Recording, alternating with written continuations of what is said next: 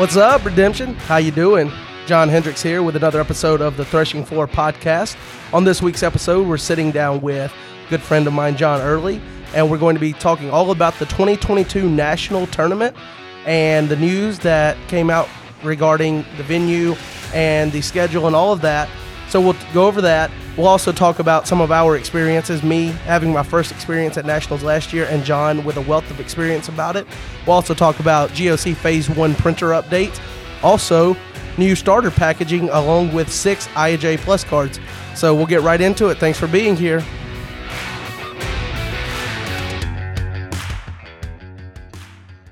Thank you so much for joining on another episode of The Threshing Floor. John Hendricks here, and this week's episode guest is John Early. How you doing, John? I'm doing fantastic, John. Thanks for having me on again. And now that you've been on, we kind of skipped through the background here. That's good because I'm pretty boring. Nobody wants to hear about me. Yeah. They'd much rather hear about your podcast co-host. Jay Chambers, absolutely. We can talk about him all night. So this week's episode, obviously, if you've been keeping up with the world of Redemption, last week's episode, I was talking to Chris as we went through the news items and just talked about how much news is coming out right now to where like the news cycles it's really busy right now.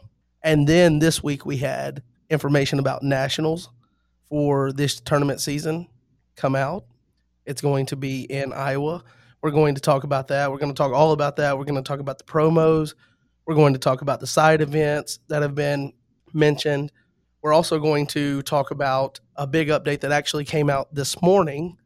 Rob Anderson, the owner of Cactus Game Design, gave an update about, cards from the printer. It wasn't just GOC Phase 1, but it was mostly about that. But then also something that turned into us taking a bunch of random stabs at a card and probably looking like as clueless as we could because we didn't pick up on any hints for this card. I had a really good time with that. Chris and I we were both sitting there and we were texting each other back and forth the whole time that you guys were trying to guess, and we were having a good time watching you guys flail around a little bit. I'm pretty ashamed that I was involved and it took that long. So I'm sorry I let everyone down. Well, in fairness, it wasn't art related, so I mean. Yeah, but I mean, you could have taken a couple of guesses. Like it wasn't that long ago that you guys talked about these 3 cards that, didn't quite fit into GOC, and we could have at least thrown those 3 card titles out. But anyway, so we've got I and J plus cards. There's 6 additional cards that are going to come out with new packaging for the I and J starter deck. So we'll get into all of that. And if we have a little bit of time, we might talk about the new podcast project that John and Jay are spearheading there with Thoughts from Portland. So I guess we'll just get right into it and start talking about some overview of nationals for people that maybe don't have much experience with that or haven't been to a nationals. Last year was actually my first nationals, so I don't have a wealth of knowledge about what to expect or whatnot. I did have a blast last year. But what would you say, John, how would you describe an overall experience of what nationals is like for someone that maybe hasn't gone to one? Sure. For someone that hasn't gone to one, it's a little different. If you just ask me what nationals experience is like overall in general, I would tell you it's like a big family reunion. Most of us that have attended a few nationals, and we all know each other. We're all excited to see each other. Most of us only see each other once a year at this tournament. Some of us, run into each other at regionals and states and things like that. And then obviously your own play group members, those guys. But at nationals, it really truly is like a big family reunion. I'm not really qualified, I guess, to talk about the first time perspective, because frankly, my first nationals was in 2003. And that was almost 10 years ago. I don't really remember it very well. I was 13. It was a family vacation that we took in part so that I could go to nationals, and in part because nationals that year was in Pittsburgh, and I was actually born in Pennsylvania. That's where, I spent the first few years of my life, where my parents were from. And so it was kind of an opportunity for them to take a family vacation and show us, where we lived at and stuff like that, and things around town, and just kind of catch up with their friends that they had left behind when we moved and stuff like that. So it was interesting for me for sure at my first one. But even as a quote unquote newcomer, if this is your first nationals that you'll go to, you will get a family level experience. We are a very open, welcoming community. I mean, honestly, John, you should talk a little bit about your experience last year, because you had been around and it was your first nationals, but you've been in the game for a couple of years, and enough people kind of knew who you were, or you were friends with maybe the right people, to where I feel like, it was the first time you and I had met, and we hung out quite a bit that weekend. And, I feel like we did a pretty good job of welcoming you to the scene. So maybe you should talk for a little bit about, first experience and what you can expect if it's your first one. Going to nationals, I had a really good idea of what to expect from talking. You said knowing the right people or being friends with the right people. Having Jay and Jeremy, who have been to several nationals, in my ear, talking to Chris about nationals, they gave me enough of what to expect. And then when you get there and you're going through it, it's kind of like a blur, to be honest, because you show up and so you've got your deck list for type one. You're ready to rock and roll. That's how I was. That's what I was focused on. I knew I was going to play teams, but I was like, okay, I'll build that deck the night before or whatever. And Don't ever build your deck the night before a category. I there you go. promise you, it doesn't work. There's my advice for everybody. You had to listen to about 6 minutes of podcast to get to my only advice I have for you tonight. Do not build your deck the night before a category. It never works. Exactly. I will say also, knowing what I was playing in Type 1, and I ended up running the combo deck because that's what the meta turned into. It was either you were running that or you were running the counter. And I ended up running that. But knowing what I was going to run for Type 1, I thought when I showed up that was going to make me prepared for everything that was going to happen. But it seemed like when I got there, the weekend kind of flew faster than like I was experiencing it a little bit, because you're meeting new people constantly and talking to people that maybe you knew who they were from their Discord presence or on the boards. So you know who they are in essence, but you don't know them. You're not meeting them face to face before that. So a lot of it was kind of just I don't know how to explain it really. It's a lot to take in the first time. And You should tell the story of how we met face to face for the first time at nationals last year. that is a very good story. Okay. All right. So me and Jeremy drove to Texas. So from Alabama to Texas, it was like 12 hours. Jeremy's like, "Yeah, I'll drive part of the way, you drive part of the way." Okay. Let me tell you about this, not to brag about our road trip skills or anything, but I drove the entire distance there and we made one stop. We had to fill up halfway there and we stopped for a bathroom break at the same time. One stop, 12 hours, we get there. What ended up happening was we were one of about three people there with a vehicle. So we used our vehicle to go and offer some rides from airports and things like that for people flying in. And I don't know where the idea came up, but me and Jeremy got to talking because we were going to pick you up at the airport. And he's like, dude, we got to do something. We got to do something that kind of like, I don't know, is fun, makes it memorable. So we stopped by Walgreens on the way to the airport and purchased a large poster board. And we got two cards printed in poster size. We had Love at First Sight from the combo deck and Pigs Lost Soul from the combo deck. So we stopped by Walgreens, we got that, we bought the supplies and we made this poster board, and we wrote Top Cut Savvy, which is a callback to the podcast that you had with Josiah, and we put those posters on there, and it was our welcoming sign for at the airport. So we got it at the airport. Jeremy hopped out and he's holding the sign that's got these two huge redemption cards on it, like what you would see in a movie of someone getting off the plane and looking for their ride, where you're holding up the sign for the person, and that was our sign for you. And I don't know what's that like when you see that, because you weren't expecting that, right? No, I had no idea. I mean, I knew you guys were coming to pick me up. My travel plans had kind of like changed a couple different times prior to getting on the plane. I was gonna carpool down with Gabe at one point, and then Gabe ended up having a couple things come up where he couldn't come, and so then it's like, okay, well, do I just drive solo and like drive straight myself and do a road trip? Do I get on a plane? And then I was actually in Des Moines, Iowa. So I'm from Minneapolis, Minnesota. I was in Des Moines, Iowa for a company meeting on Wednesday, the day before nationals.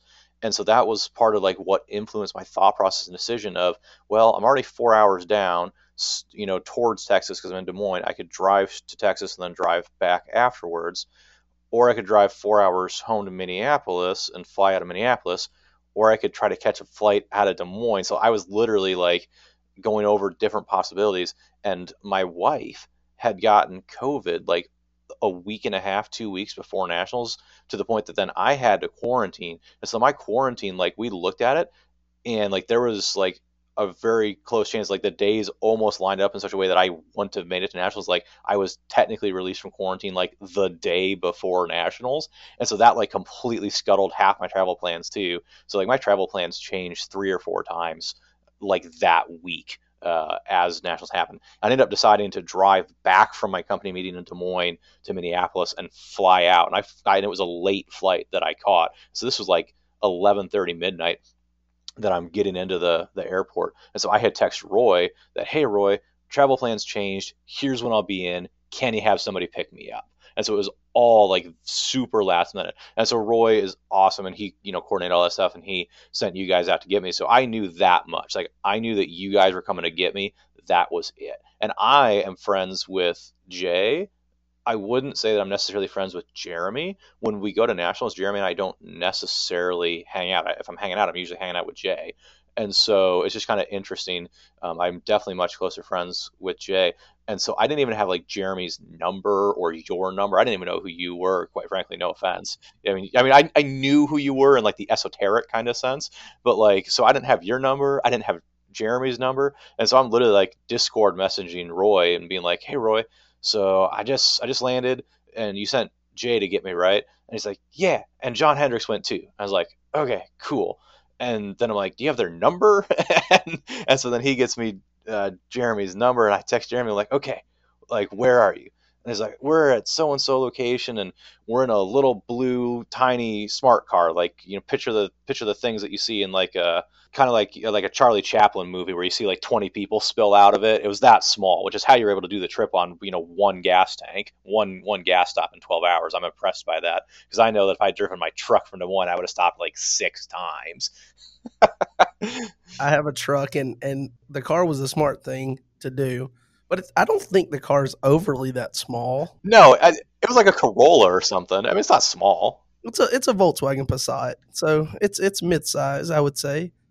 Yeah, it was fine. And yeah, so then, get all the connections made and whatnot. And then I walk out, and Jeremy's just standing there with the poster board. I was like, okay, that's pretty cool. You said you don't really talk that much to Jeremy, and obviously it was the first time we met, and I actually coincidentally on the trip to pick you up at the airport, that's also when I had to stop to get another tank of gas. So we stopped, and shortly after we got you in the vehicle, and it took like maybe 3 minutes for the conversation to get into just deck strategy and stuff, and it was just like, okay, he's just another one of the guys. He's not like, I guess when you hear something about someone that's had a lot of success in whatever you're trying to have success in, you kind of like assume that there's some kind of like hierarchy, like people think they're on a higher level or whatnot, and Redemption is really not like that. And the proof was in the fact that like you got in the car and immediately we just started talking strategy and things. So I think that was pretty cool to meet you. Another person that I met for the first time, and I didn't talk to him probably the first day or so. Like I'm telling you, when I say, guys, you can know what you're going to expect, and people can tell you, you have to experience it for yourself. Like you're going to see, so it's like overload. of meeting all these people. But I remember seeing Jaden walk in, and I think I was sitting there with Jeremy. I might have been sitting with someone else, and the first thing that popped in my mind, and I said it because I don't really have a filter, guys. That's kind of a pro and con of me. He walked in, and whoever I was sitting by, I just leaned over and I was like, "Well, he's a lot taller than he is in his video." Oh, that's funny because then you also met Justin later on, but you haven't met the rest of the Allstead clan. They are all that tall, dude. Like, they are all very tall individuals. The shortest one is my wife. My wife stands like 5'5.5", something like that. I mean, so she's a good head shorter than I am, but like the entire family is 6 foot. I mean, Jaden's 6'4" or something like that. Justin's 6'3.5". Jordan's 6'4". Jonathan's 6'4". I think Britta's 6'2". Like, she's taller than I am. I mean, they are all tall. It's those good Norwegian genes, I think. So yeah, I remember meeting him. Another person that I met because the first category that we played, Booster. It was Booster, LOC Booster, and I remember I got paired with Steve. I think his last name's Levitron. Is that right?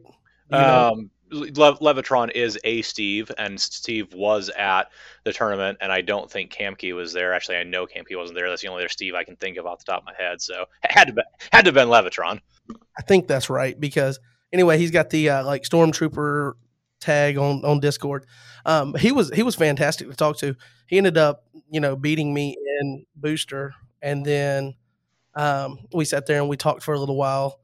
And he was one of those people who's like the conversation kind of like you have a good genuine conversation and it's memorable for you or whatever. So that was a good experience meeting him. I got to meet Rob and David Smith. They were awesome to meet. They look like it takes a little bit of courage to walk up to him. Rob's this big tatted up guy, and his brother looks like he could get in a scrap too. But then you start talking to them, and they're, again, just like you and just like me. They're just, everyday average people that, well, I won't say you're average guys, but you get what I'm saying. Like, there's no, like, you meet these people, and it's like there's no, like, relearning anything because people are different in person than they are how they present themselves. It's like how they present themselves and what you expect of them individually.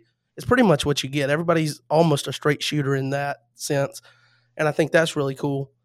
I will say that I probably should have taken a little bit more pictures and things of that nature because, like, I don't have any pictures from it that weren't being taken by someone else. That I forget the older gentleman that was taking all the pictures. Al Bauer. And honestly, I was thinking about this earlier today when we kind of were texting a little bit about, hey, should we do another podcast episode with me on it to talk about nationals? Because I mean, I'll get on anytime you want me to, but nationals, I feel like I can talk about pretty well. So I was thinking through like people that have been to more nationals than me. And the list was like pretty short. I couldn't come up with all that many people because I've been around for a pretty long time. And Al probably is actually on that list. I completely like Al's amazing. I love Al. I love talking to Al, once a year. He's kind of one of those that I talk about family reunion once a year type feel. And Al has been there just as many years as I have. And he's like our unofficial official photographer. He does an amazing job making sure that the memories of the weekend are captured for everybody. Because yeah, you're totally right about the pictures thing. I gave up on taking pictures at nationals like 10 years ago. I will say I have a few pictures from older nationals. If I can dig them out, they might actually be like legit, like hard copy photos, not all these fancy digital things that we use nowadays. These fancy things, digital photos. Hey, I'm just saying, you got to remember, I'm like 6 years older than you are. I remember days before cell phones were a thing. Okay, but I don't think you're 6 years older than me. I don't know. How old are you? I think we're right at the same age, about close. We probably are. I am. Don't put me on the spot, man. I'm 33 or 34, one of the two. One of the two. Don't know how old you are. I quit trying to keep up with it because it's like the last day of the year, like I said. So it's the math's weird in my head to reason and keep up with it, and I just don't care to keep up with it. If the See, doctor asks me, I'll crunch the numbers and tell him. I think I'm 33. perfect. You think you're 33? 12/31, still my identity, guys. You can have all the debt that I have. I'll give it to you. 12/31/88 is my birthday. So that's when I was born. So That's awesome. So you're actually older than I am. Uh, I'm not going to lie. I feel old every day. My job, I work as a manager for a food store company. And so my job is I deal with people that are younger than I am on like a daily basis. And I truly mean like on a minute by minute, hour by hour basis. I'm managing and leading people that are younger than I am.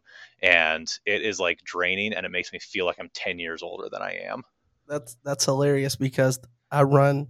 I've mentioned it on here before that I run a warehouse, a distribution facility where we store and ship out satellite equipment. And everyone that works here under me is most of my guys are like 19, 20. And I have this one older guy who's like 52 or 53, and he acts a lot older than he is because he will tell you the same story 7 times and act like he never told you the first time, and you're just sitting there like, hurry up and finish. I've already heard this. But the other guy, like, I feel like I always feel like this. I'm in the middle between those two ends of the spectrum, and I desperately want to hang out with the younger ones more than him because I don't want to acknowledge that, I'm getting older. So I feel like having younger guys that work around me, and not that I'm keeping up with the trends or anything, but I feel like that keeps me a little bit more in tune with the youthfulness of who I used to be. Well, that's good. I'm glad you have that because my experience is the opposite. My young coworkers make me feel old. I'm not on like the TikTok or anything like that. Heck, even Discord. The only reason I'm on Discord is because of Redemption, and I wasn't like a big like proponent of it like right away off the bat. But yeah, I'm not like hip, and my employees do not make me feel young. They make me feel old. But that's okay. That don't really matter. I would just like to say you mentioned being on the TikTok. I would like to put this disclaimer out there that I am not on TikTok. I will never be on TikTok. There's certain parts of people's individual and personal lives that no one else needs to see, and it's pretty much everything they put on TikTok. Ha! That's So, true. um, so I guess how many you mentioned that you 2003, I think you said was your first nationals. hmm So since then, have you been to all of them? How many total have you been to? So if we're counting Texas and not Iowa, because that hasn't happened yet, even though I'm going to be there, unless something happens, basically. But so Texas last year would have been my 16th overall nationals and my 15th in a row. So I went in 2003. That was in Pittsburgh, Pennsylvania. I went to that one. 2004 was in New Orleans, and I did not go to that one. 2005 was in Burnsville, Minnesota, the largest nationals we've ever had. And you would think, being from Minnesota, that I would have made that one. But the weekend of nationals, I was actually in Philmont, New Mexico on a Boy Scout hiking trip through Philmont Reservation, doing an 80-mile trek in a week. Doing 80 miles across the gorgeous New Mexico desert. So I missed the nationals in my own home state. There's actually a really funny story with that. My mom knew how important Redemption was to me and like how big of a deal it was. My mom drove up to Burnsville from Rochester and played sealed deck so that I could have the promos, because at that time Authority of Christ was like one of the newer promos, and it was a ridiculously good card for the time. And so my mom, love her to death, drove up to Burnsville to play sealed to get me promos in 2005. So then 2006 was in New York, and I don't remember why I didn't make 2006, but I didn't make 2006. And then 2007 was in Kansas City, and I made that one, and I haven't missed one since. Nice. The story about your mom kind of just reminds me how much my mom makes fun of me for playing. But anyway, uh, so you would say you mentioned that Al was one of the ones that have been to more nationals than you. Do you hmm you know of any competitive players that are active now that have been to more nationals than you? So, I didn't like go out and take a survey to see, who all has been to which one. So I don't know exactly how accurate my count is. I'm fairly certain that Rob has been to more than I have, even though he's missed a couple of the recent ones. Um, Gabe and I are close, but I think that Gabe missed a couple in recent years because of COVID and other things. So I think I'm ahead of Gabe. Chris Bainey has been to far more than I have, but I wouldn't necessarily describe him as a competitive player anymore. He does MC work for us, and he's contributed a ton to the game. But he's taken more of a backseat role, and usually only comes to nationals. For the last few years, we got him to play a couple of years ago, but so he's been to more than I have. Ron Sias has definitely been to more than I have. Ron has the longest active streak of nationals in a row.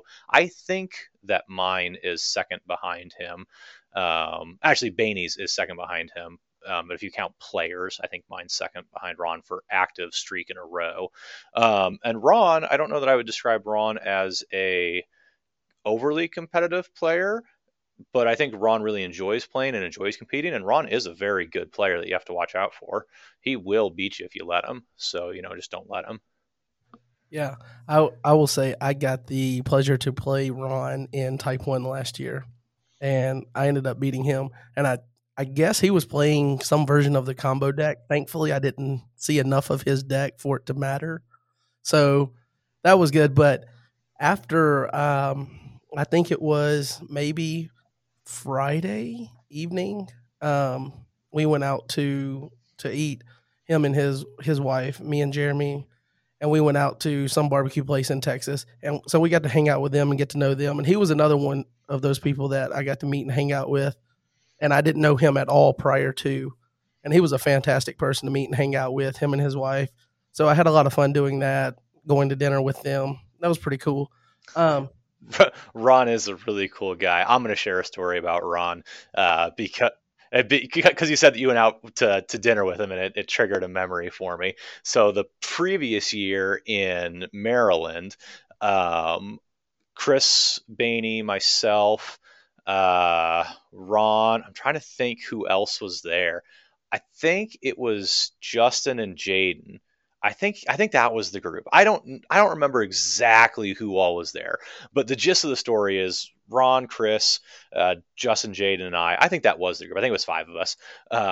We go out to dinner, and this is like in the height of the pandemic, and so like we had to find a place that was serving food, seating people, doing that kind of thing. Had to find one, mask restrictions, all that other stuff. And so we find a place, and I don't remember what restaurant it was. I think it might have been an Applebee's, and they had an outdoor like tent seating area set up so that people could be social distance and have masks off and all that kind of stuff.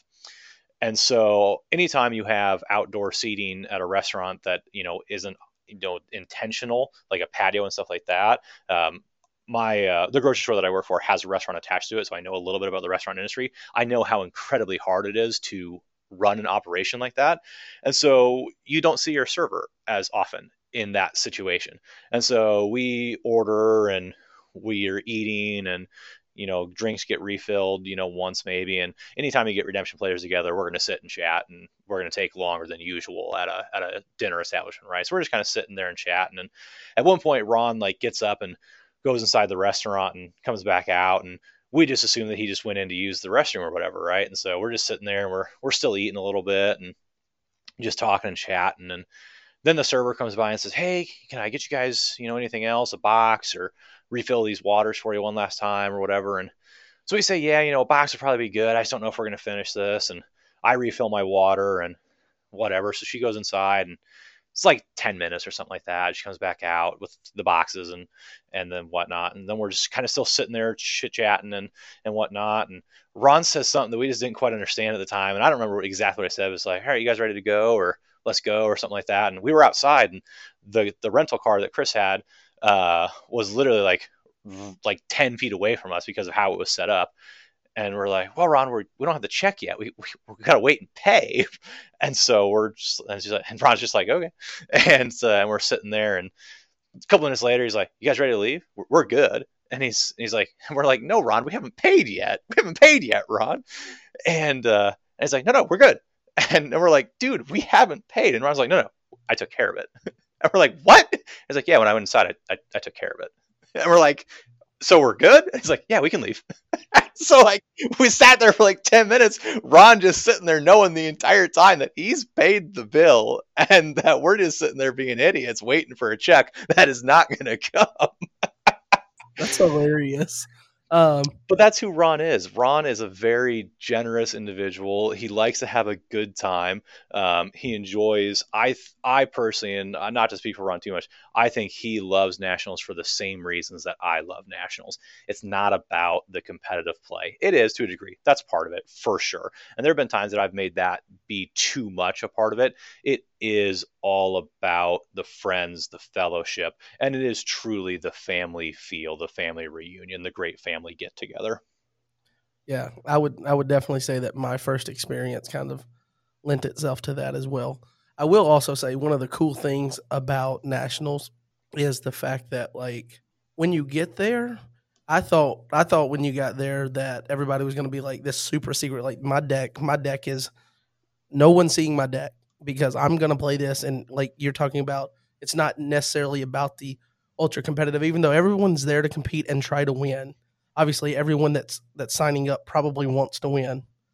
But I remember Kevin, or not Kevin, Kevin the dude, but Josh having his deck laid out, and he's like, "Yeah, this is what I'm going to play, and this is how I'm going to plan to stop Love at First Sight." And I'm like, "You're sharing this with people," and it's just like there's an openness because people are just hanging out with their buddies or whatnot.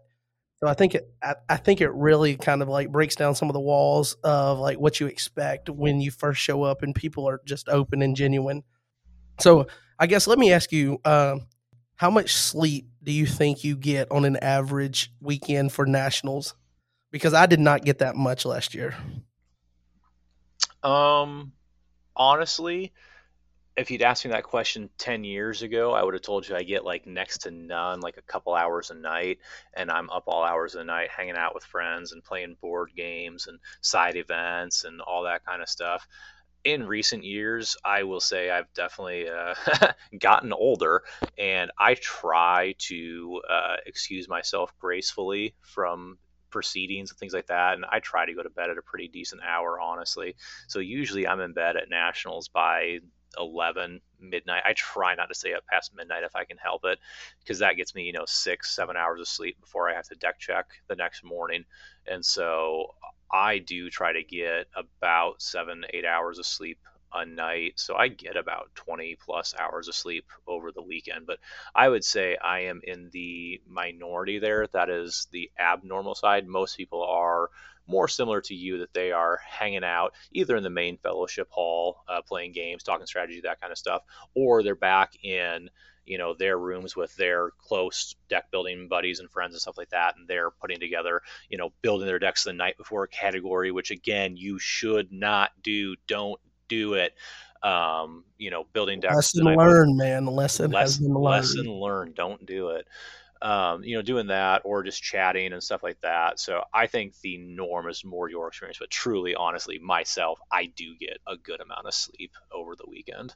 Yeah, I think that I will probably get more sleep this time, but like I said, I was one of three people that had a vehicle, and one of only two of those I think that was accessible, that like didn't have a family and was willing, not willing, but willing and able to drive people even at ridiculous hours of the night.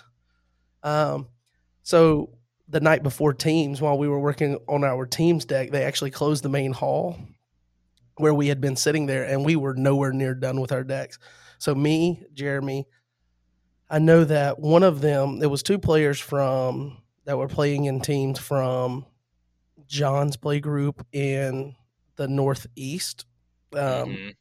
Patrick Chavaria, I think he got third this year. Him and I want to say his partner's name was Kevin, but I don't remember his last name. Kevin McElrath, maybe. Yes, I think that was Yeah. him. All right, so we decide we're going to go out and we're going to get some food and we're going to find some place where like there's some some kind of table outside where we can sit, eat, and keep working on cards. That turned into us going to several different restaurants, all of them being closed, and getting back. Actually, we ended up finding one where the drive-through was open, but they didn't have any tables or anything. And then we got back and we went to the front of the campground, and there was this little like patio area with lights, and we sat down there. And I want to say we were there till about 4 a.m. And then we went and tried to get a couple hours sleep, and then we're still finishing the deck in the next morning. So it was just being scattered and all that. So definitely that's what happens when you don't plan your deck ahead. So make sure you build your deck ahead and don't try to find food at 4 a.m. But again, I was just lending myself to, since I had a vehicle and whatnot. There wasn't like a Taco Bell or something close? Aren't those guys open like 24 No, hours? well, maybe, but there was no restaurants really close to the campground last year where we stayed.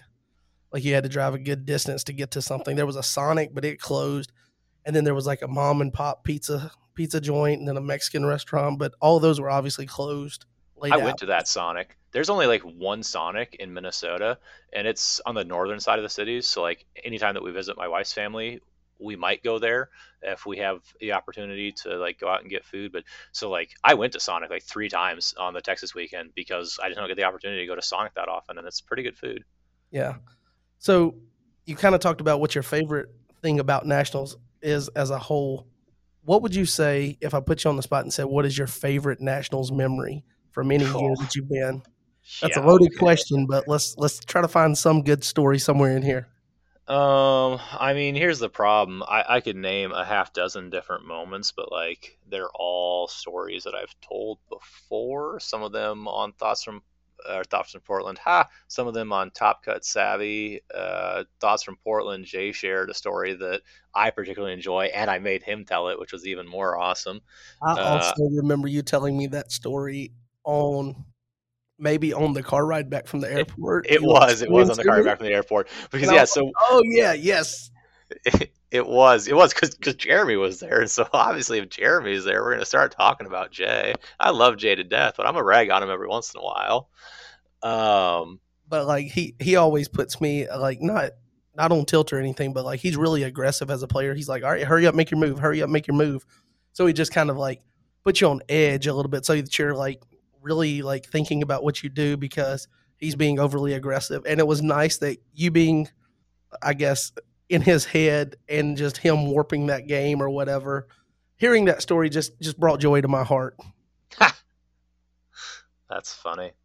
Yeah. I mean, I favorite memory ever. That's gonna be really tough. I will say, and I've talked about this before a little bit. The first Nationals title is always pretty sweet. So 15 was really cool, and that deck, even for its time, was obviously super super cool. I don't want to use the word innovative because that sounds a little pompous, but I mean it kind of was. Like nobody had ever won with that style deck before. People had success with defensive heavy hero light decks and things like that for years before, and Zebulon style decks were popular in that era of redemption and whatnot, but no one had ever like had like true success with that model at a high level until I did it that year. So that was fun, and so obviously that one's got a special feeling to it being the first one. But my favorite Nationals winning deck was in 19 with the CWD deck, mostly because I mean I've mellowed out a lot in the past. I'm going to say 5 years, but 19 I was in a very like zen state of mind to where I didn't think my deck was the best deck there. I thought it was pretty good going in. I posted on the boards before nationals because I'd struggled with it at high level tournaments, and so I enjoyed playing with it. I thought it was good, and then to just like have everything lock into place and just like click and just like kind of cruise through that day, and then just the feeling of relief after the final game, like that one was pretty awesome, and that is my favorite deck just because, like I said, it in hindsight it is a really really good deck, and I made the right tweaks with a lot of help from other players. I made the right tweaks to it to make it really good at nationals, but I didn't have like huge expectations going in 18 with hashtag mayhem. I had huge expectations going in. I thought my deck was the best deck, hands down, in that field. And I was in a very aggressive, competitive state of mind then. Like, I was not taking no for an answer that year. In 15, I thought my deck was the best deck, but I also knew that that style of deck is very mentally draining to play over 10 rounds. And I just didn't know if I could do it. Like, to the point that I almost didn't play. Like, I'm sitting there like waffling, like, do I even like bring the deck into the tournament hall and play, or do I just like judge today or something? Because I just didn't know if I could or wanted to sit through 10 rounds of just grueling, mind numbing, going close to time every round gameplay with that deck. So, I mean, it's just really tough to pick a favorite memory, because there's just been a lot of really good ones over the years. And most of them, outside of the titles, like most of the memories aren't necessarily related to the gameplay. Most of the memories that I really enjoy are, times that we went out with certain groups of people where we just clicked and had a good time. Conversations had, with Rob or with Chris or with Gabe while we're standing off to the side watching other people play. Those are, overall the more important memories to me than any, particular game or anything like that.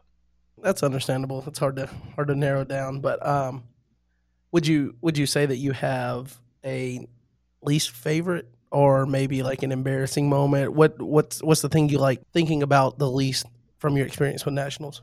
Sure. Yeah, I've got one of those, and I won't tell the story in all its detail because it's not my finest moment, frankly. In fact, it's one of the moments that made me realize what I need to do differently and how I need to be as a person and as a competitor, and frankly, how I need to represent the game in the position that I've been blessed with. But it was, I might get the year wrong here. It was 2019, and it was Type 1 multi. So it was the day after I'd won the Type 1 two-player title. And so I'd already won one title that weekend, so I really shouldn't have been like hyped up on anything. But ironically, that year, I thought that I had a really, really, really good Type 1 multiplayer deck. And to the point that I was like planning on winning Type 1 multi because that's a title that I didn't have and still don't have and now never will have. And at one point, one of my goals, kind of like we talked about when I joined you the first time, I have to create goals for myself to keep the drive alive. One of my goals was to have a title in every category of play. And so I didn't have a Type 1 multi title. And so I had a really, really good Type 1 multiplayer deck. And so I was trying really hard to win Type 1 multi. I really, really dislike multiplayer categories because there's so much that isn't within your control. And I am a player and a person that likes to have some control. In two-player categories, if I lose, the only person I can blame is myself. In multiplayer, if I lose, I should still only blame myself, but it's pretty easy to blame other people.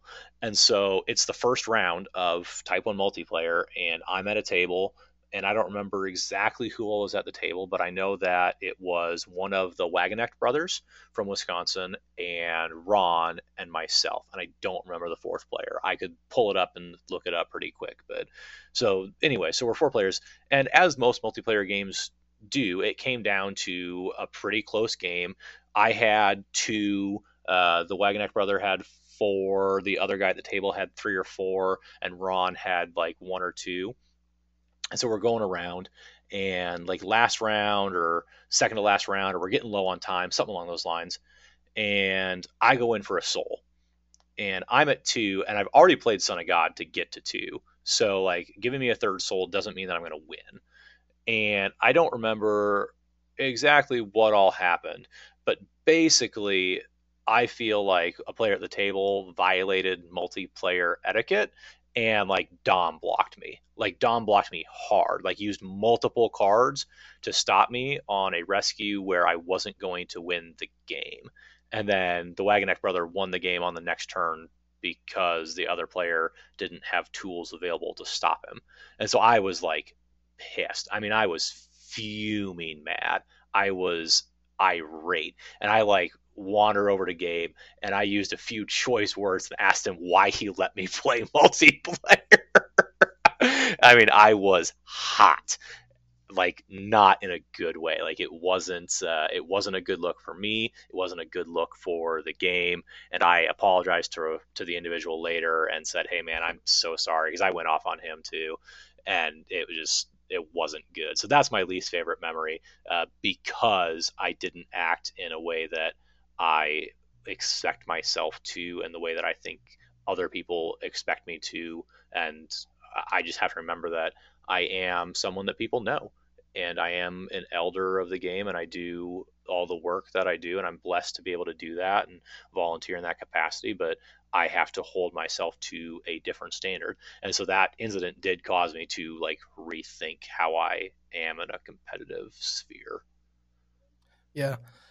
I guess the benefit of that is knowing that you are aware enough afterwards, and at least you apologized. And now I guess you'll always have that memory of being aware of that, because I assume it's kind of like last year.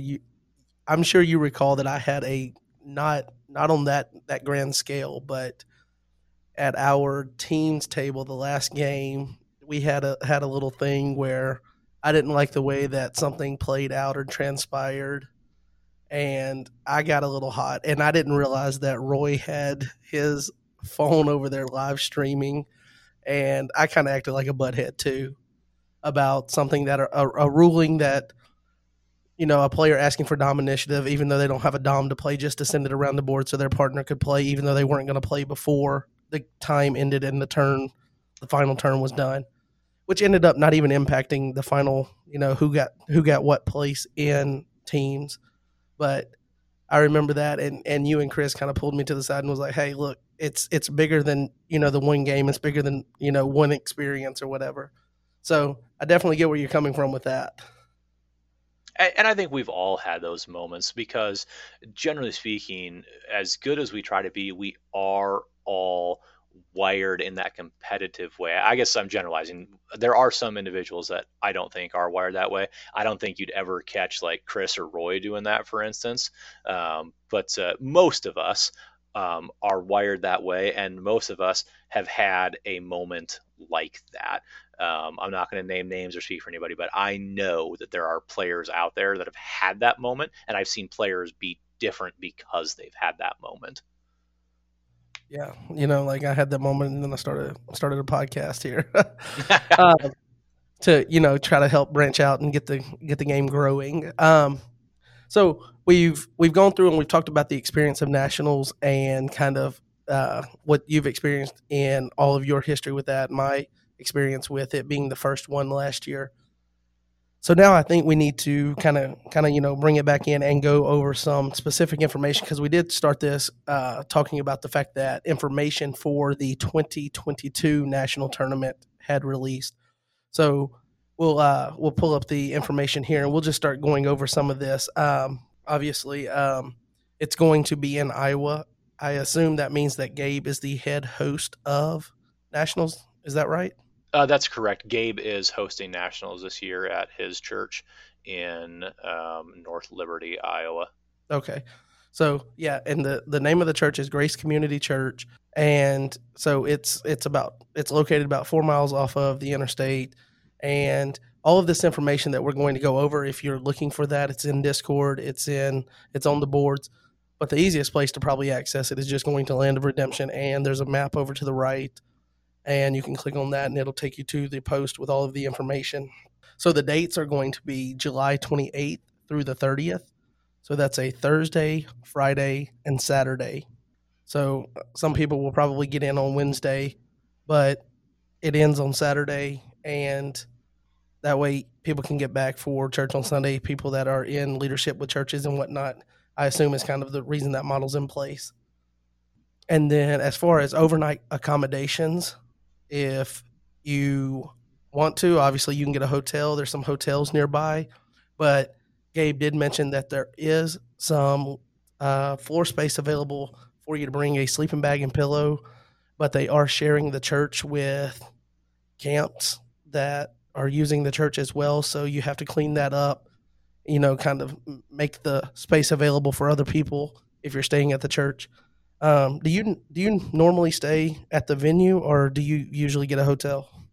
So, are you asking in Iowa or like in general?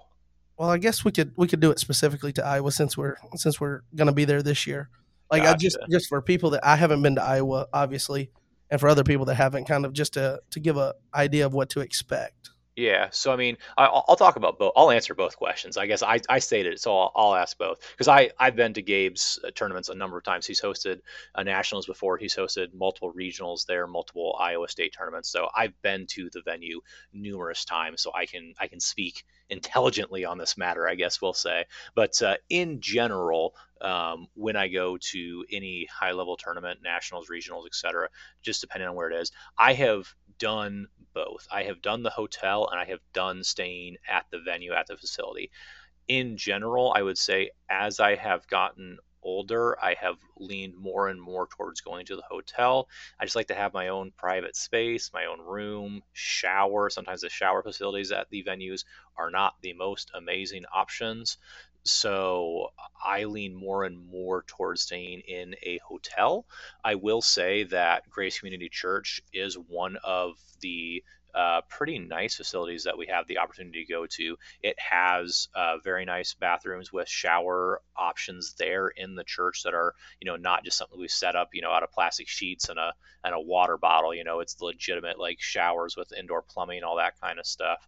So, and it's a huge space. I don't think unless we get like 400 people coming to this thing, I don't think that Gabe is going to run out of space for people to stay at the church. So obviously, don't quote me on that later if he does or if he has to turn people away. It's super generous of the church and him that they're able to offer that. And I don't want to put words in his mouth tonight, but But if we do find ourselves with 400 people, we'll be okay with that. We'll accept all the consequences of 400 people showing up. we will accept every consequence of that if that were to occur, but there is plenty of space at the church for people to stay.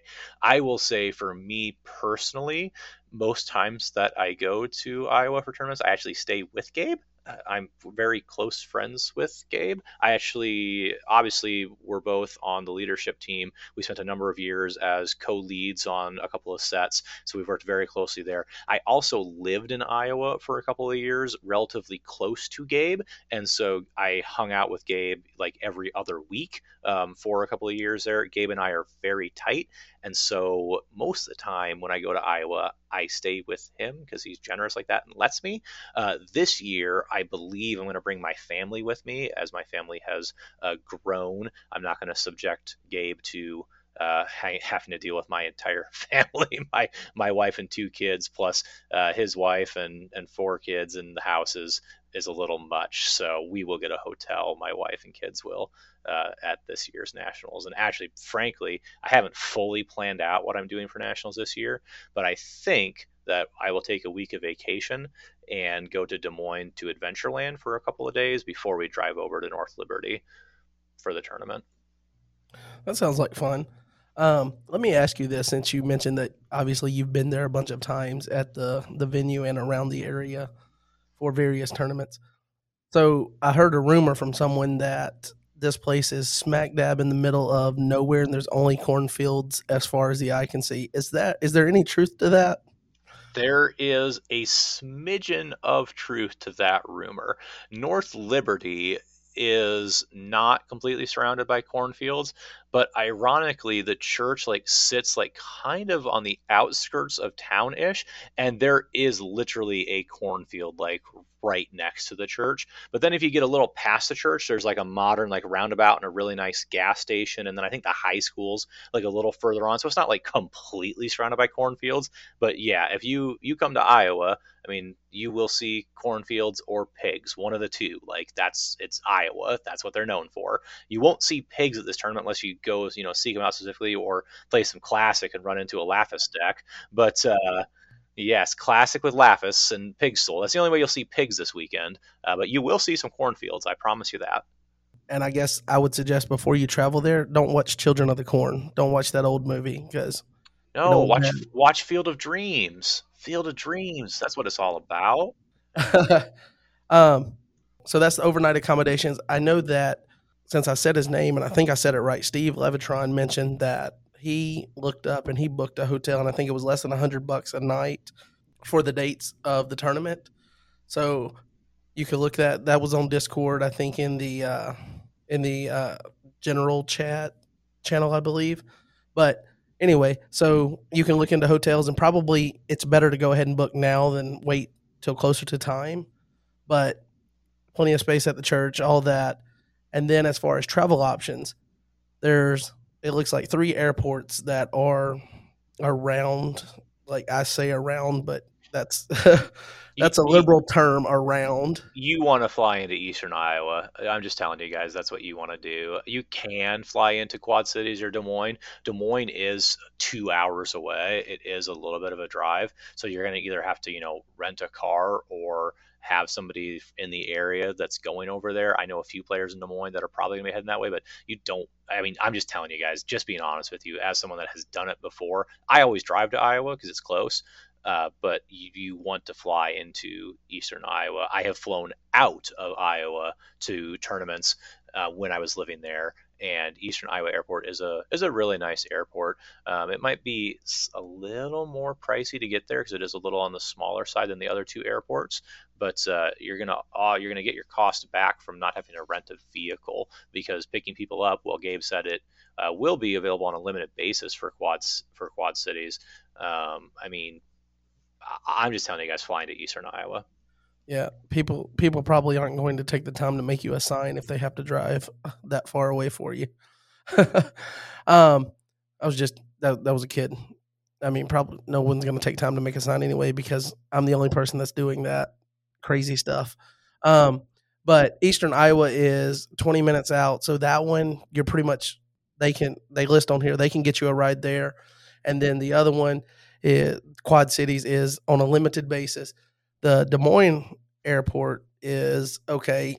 If you do this and do that and just everything breaks the right way, you might be able to pick up a ride.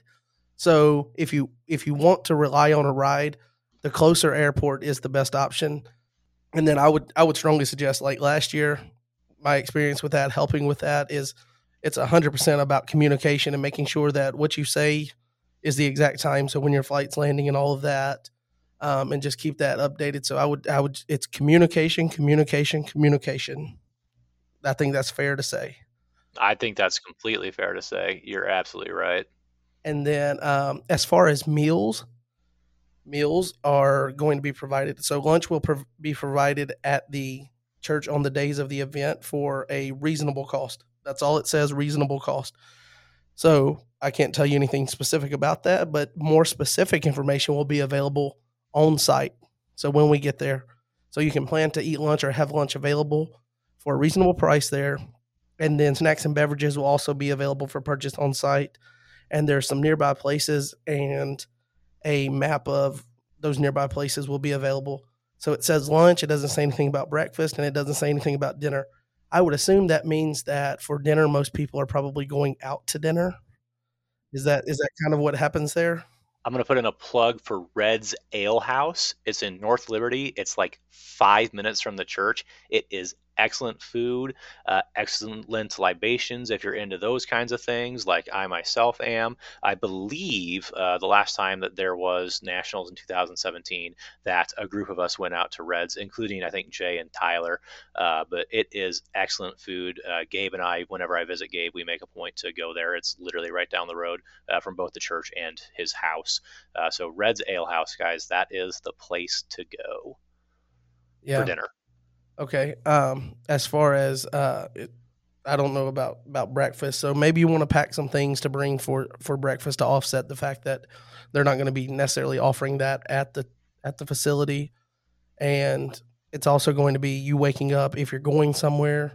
That's when you got to do deck check in. So probably want to pack you some light things to eat for breakfast. Um, then I guess the next thing to get into is the event schedule, which is more spaced out than it has been because we dropped multiplayer and we didn't replace those with any categories for real. So things are spaced out to the point to where like Type 1 has its own day. And I think that's pretty cool. All events on the official schedule is going to be rotation format. So no classic cards will be played in any official category. It looks like on Thursday, doors are going to open at 8 a.m. Play begins at 9 a.m. There is booster draft, and the hope and expectation is that Gospel of Christ product is available. And so it's kind of hard to give you cost right now because it's going to determine on availability of that product. So we'll find out more about it as the dates approach.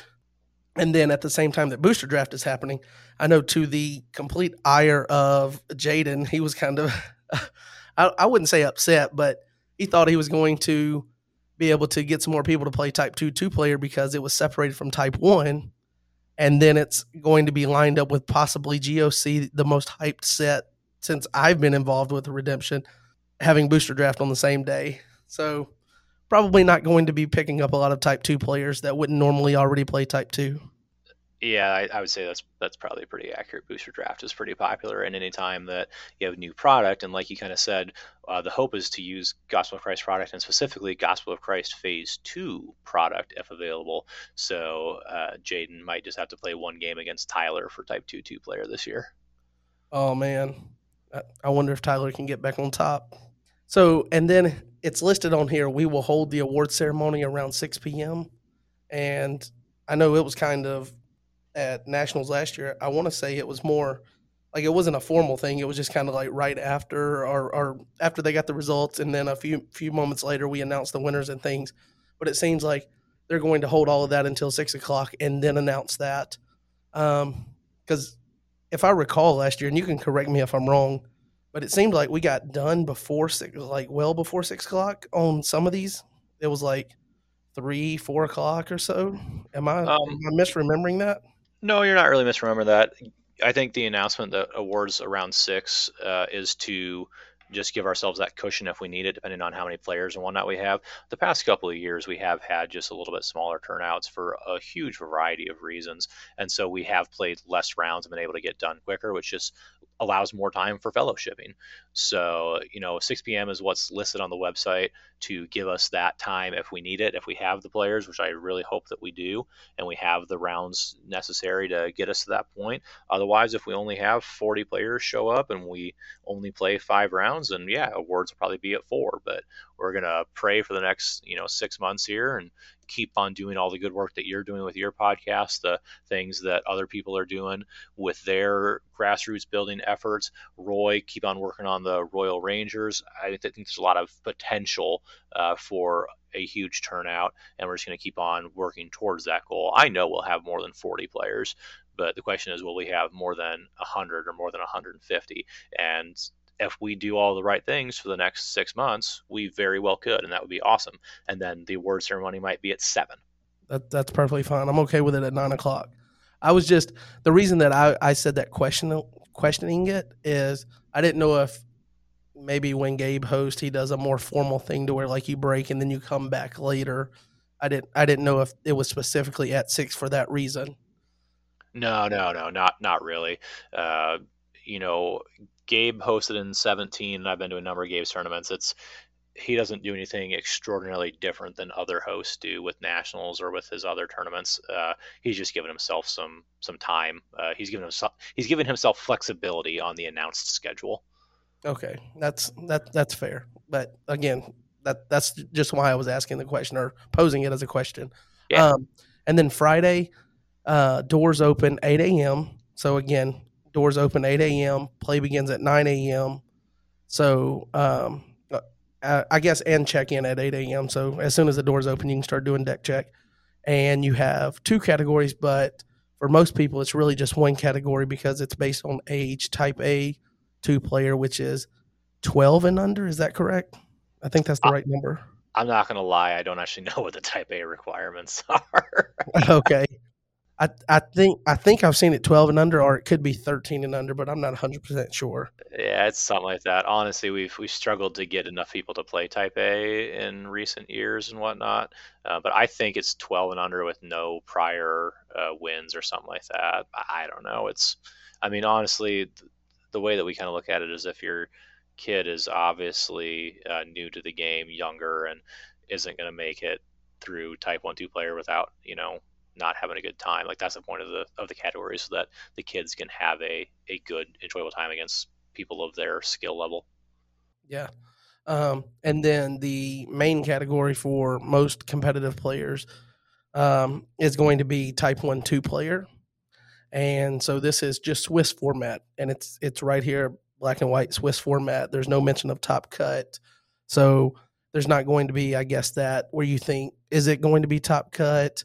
And then you get told at the end we didn't have enough people, or whatever the reason is that we're switching it and it's not top cut. Now it's just Swiss.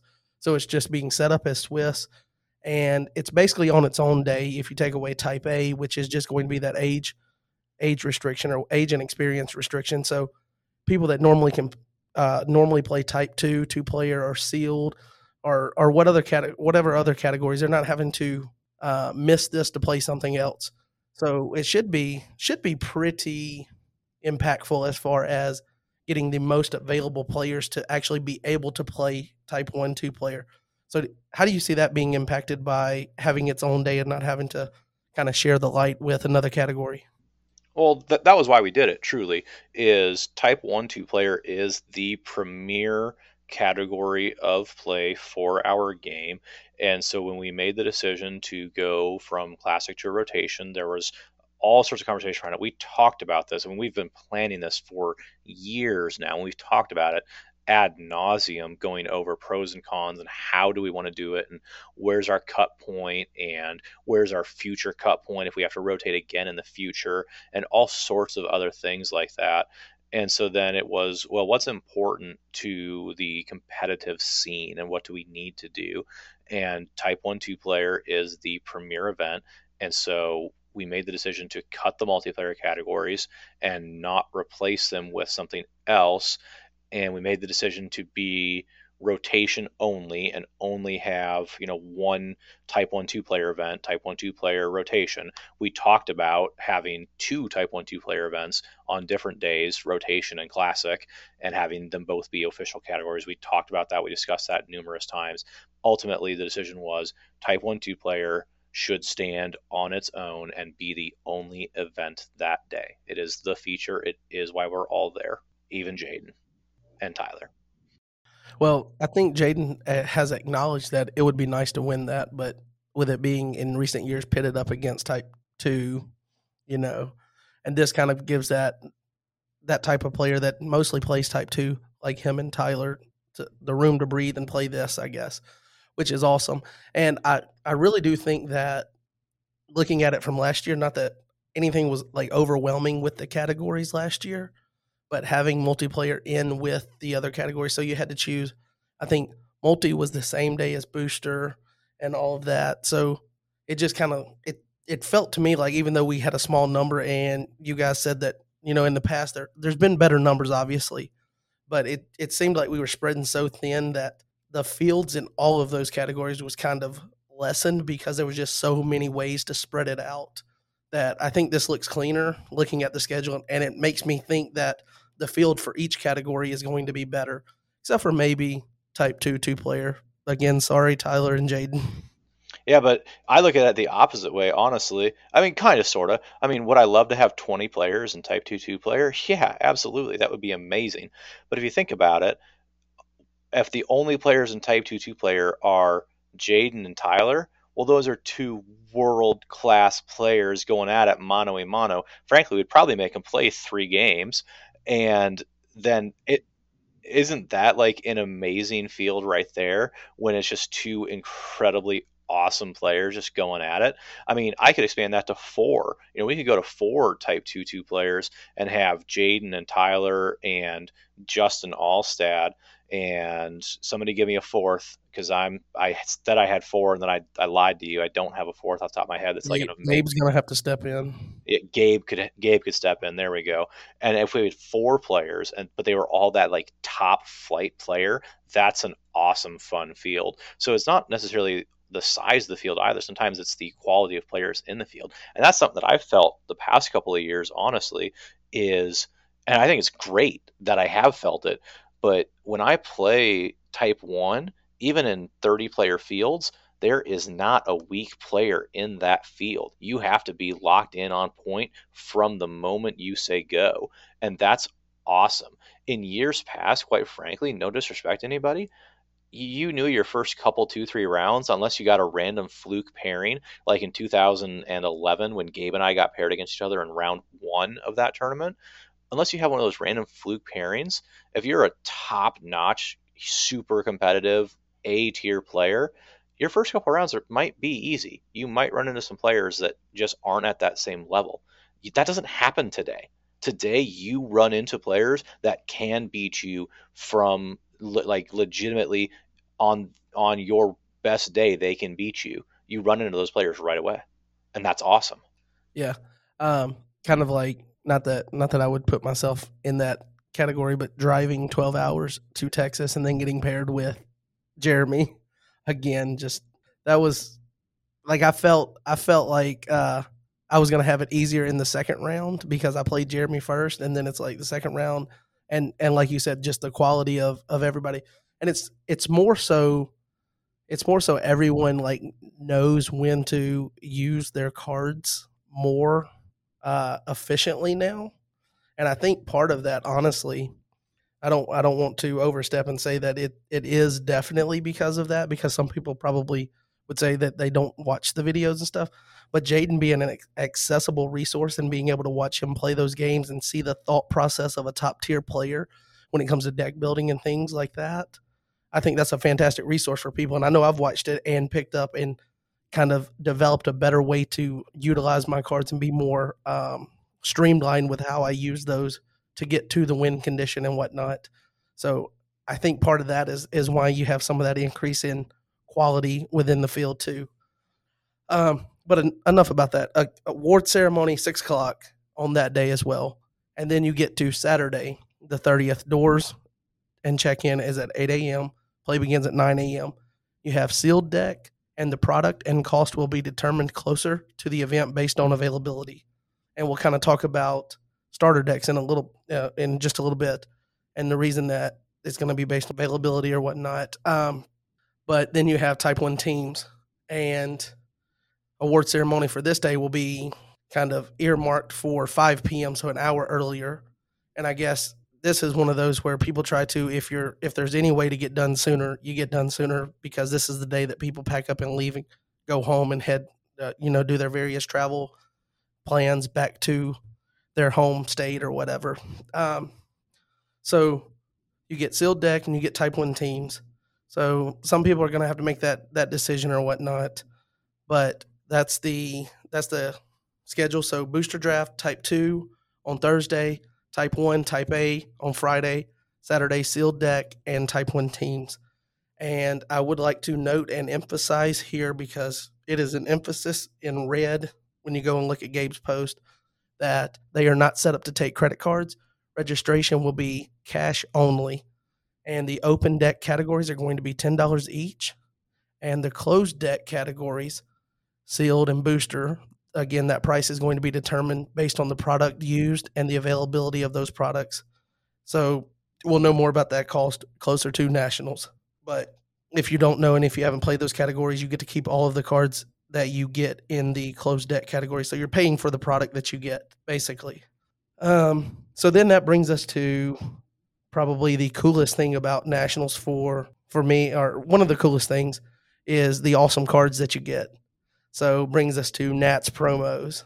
So we have Nats promos that were released, and we are actually, as a community, getting to vote on the third winner promo. So you have Treacherous Land, which is, I know, a card that you really like, John. Big fan of T-Land. Yeah, especially when you get to double up, and then you just get to beat the crap out of me and Jeremy with it. Yeah, absolutely. I love that. And then you get King of Tyrus. And King of Tyrus, I'm just going to tell you right now, guys, I've got the comic books now. This guy he looks awesome on this card. When you go look at it, I think it's the one card that like really stands out that people's going to talk about. But this card looks fantastic I don't guess you necessarily needed another King of Tyrus, because the other one just came out in Prophecy of Christ. But when you can get one that looks this cool, why not do it, and then we're going to be voting on the third one. And the third one's going to be a lost soul. I think the last couple of years, at least, you had a lost soul. Well, I know in 2019 you had darkness, lost soul. Last year you had lawless. I don't know if there was one the year before in 2020. Was that a question? Yeah, but I don't guess it really matters. Sorry, I spaced off there for a minute. I'm just staring at this King of Tyrus art. That's legitimately what I'm doing. You're just kind of talking, and I'm just like looking at this art because it is amazing. I mean, I don't remember exactly what the conversation was, but we were talking about the Angel of the Winds promo and how expensive that got when Chris went and sold some afterwards. And I was telling somebody that just wait, there's something even better coming. Like, because at that time we had like started working on some of this stuff. And I'm like, this King Tyrus art is going to blow people away. I'm telling you, I mean, unless it's like third place and there's more of them floating around out there, that card is going to be $250 easily. So you had better bring your A game to nationals, and you better be ready to win because it is going to be rare. And you also got to remember we have less categories this year because we got rid of multiplayer categories. So there's less categories. So there's going to be less of these floating around. Like the supply is going to be limited on these. I love the fact that, like, I think you and I are in the same vein when it comes to these promos. Obviously, you have more of them than I do because I'm chasing from behind because I just got into the game in 2019. Um, but like these promos, first of all, I think it's a fantastic step for the game's development to offer these as incentive for winning nationals versus just a participation. Because up until 2016, I think it was just a participation promo, right? You didn't get one explicitly for winning. 2016 was the first year that we did special promos for winning. Correct. Yeah, and the art on them has just gotten fantastic, and it's culminated in a really nice secondary collector's market for competitive players. So you're not collecting like error cards and things of that nature. But not to get sidetracked by all of that, I think it's a really cool thing for the game to have these high end chase cards. And King of Tyrus is definitely going to fit in that. Treacherous Land is going to as well. And then the card that we're going to get to vote on will as well. No matter So, which one it is, all five of these are pretty sweet looking. So no matter which one it is, it's going to be worth something. yes. And so I will tell you, obviously, you can see these on Land of Redemption as well, or they are um, on the boards where you can actually cast your official vote for that. They are open to community vote. Everyone gets one vote, and I don't think there was a end date listed, so I don't know when they're going to actually close that. But obviously, they're going to close it well before national so that they can get these printed in the quantity that they need. I would assume, unless you guys already have them printed and you're just deciding on when to release those. But um, the souls that you can vote on is Awake, Escape, Exiles, Humble, and Prosperity. So I will say that I voted personally for Humble, and for a very vain reason is that I think the art on this is a more tolerable art character than the lady that's on the original one, and I think that was that Cloud of Witness that came out. That sounds right. Okay, Put me on the but spot here. well, you did help design the set, whatever set it was that it was in. I've just But I've designed a few sets. They kind of all blur together after a certain point. I'm not going to lie to you. It was Revelation of John that Humble came out in. oh, okay, but Humble's one of those souls that's really useful, especially for the fact that it's a modifier, so it doesn't get negated with the negate neutrals running around. But I think this art looks better, and that's why I voted for that personally. Which one did you vote for, John? So, and this is what I'm not like 100% sure on, but I have access to the poll results, and I don't know if everyone does or if I do because I'm a global moderator. But as of our recording for this, I am the lone vote for the Exiles Lost Soul. So I voted for Exiles because I think it is super amazing looking art. It's just like this weird like dude, and he's like got like a pipe or something in his mouth. He's like, I think he's like I don't know what he's doing. He's like metalworking or something there. It's like just a super cool piece of art. And I think it's the best piece of art out of the five choices. And I also think personally that everyone's analysis of Exiles and Remnant Soul with the new reserve rule is wrong. Now, I don't think they're as wrong on Remnant.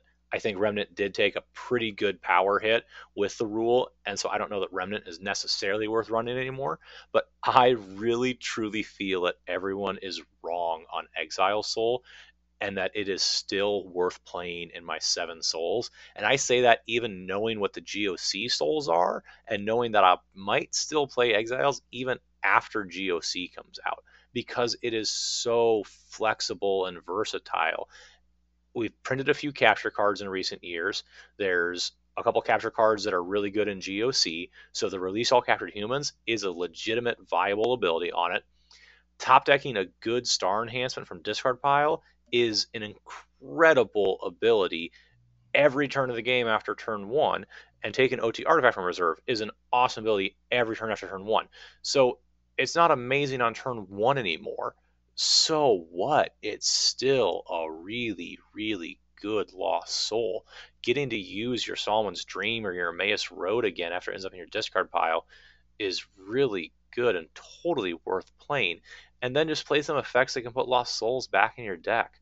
There's a few out there, DOU, and there's going to be a few more in GOC. So, like, I think that everyone is wrong about Exiles.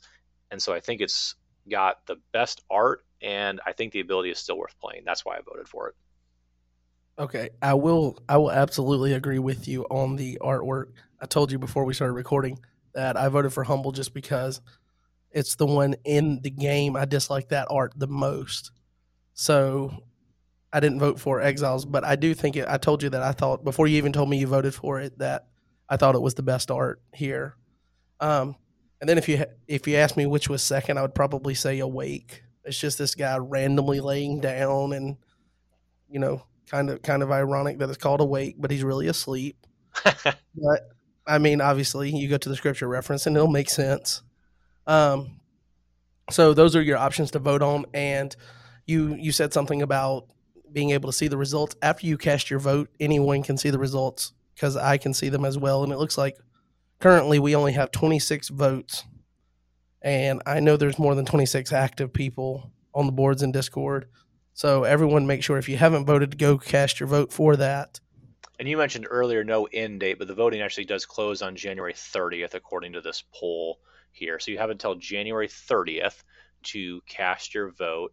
So that gives you, from the day that this comes out, you've got 12 days basically, as long as John gets us out on schedule on the 18th and doesn't, lollygag around. If we get it out on the 18th to you, which is the plan, I believe, you'll have 12 days to cast your vote. Okay, that's fair. And again, that's something I completely overlooked, but it is right there at the top under the vote. So I was probably just so eager to click which one I was voting for that I just kind of skimped over that.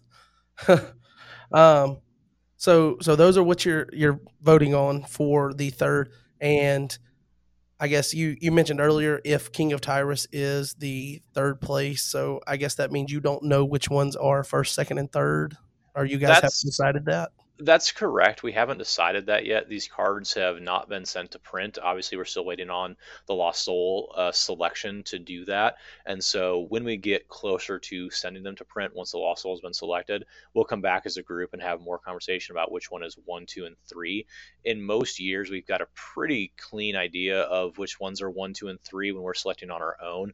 This year, with the cards that we have and without having a dominant and other things like that, it's a little bit more. We're just not 100% sure, and so we'll come back together as a group and we will decide that closer to obviously when we send these to print. Because when we send them to print, we give Rob the numbers of each card that we need, and obviously you need less of the first place card than you do the third place card, and so when we send those numbers, that's when we kind of need to know which one is which.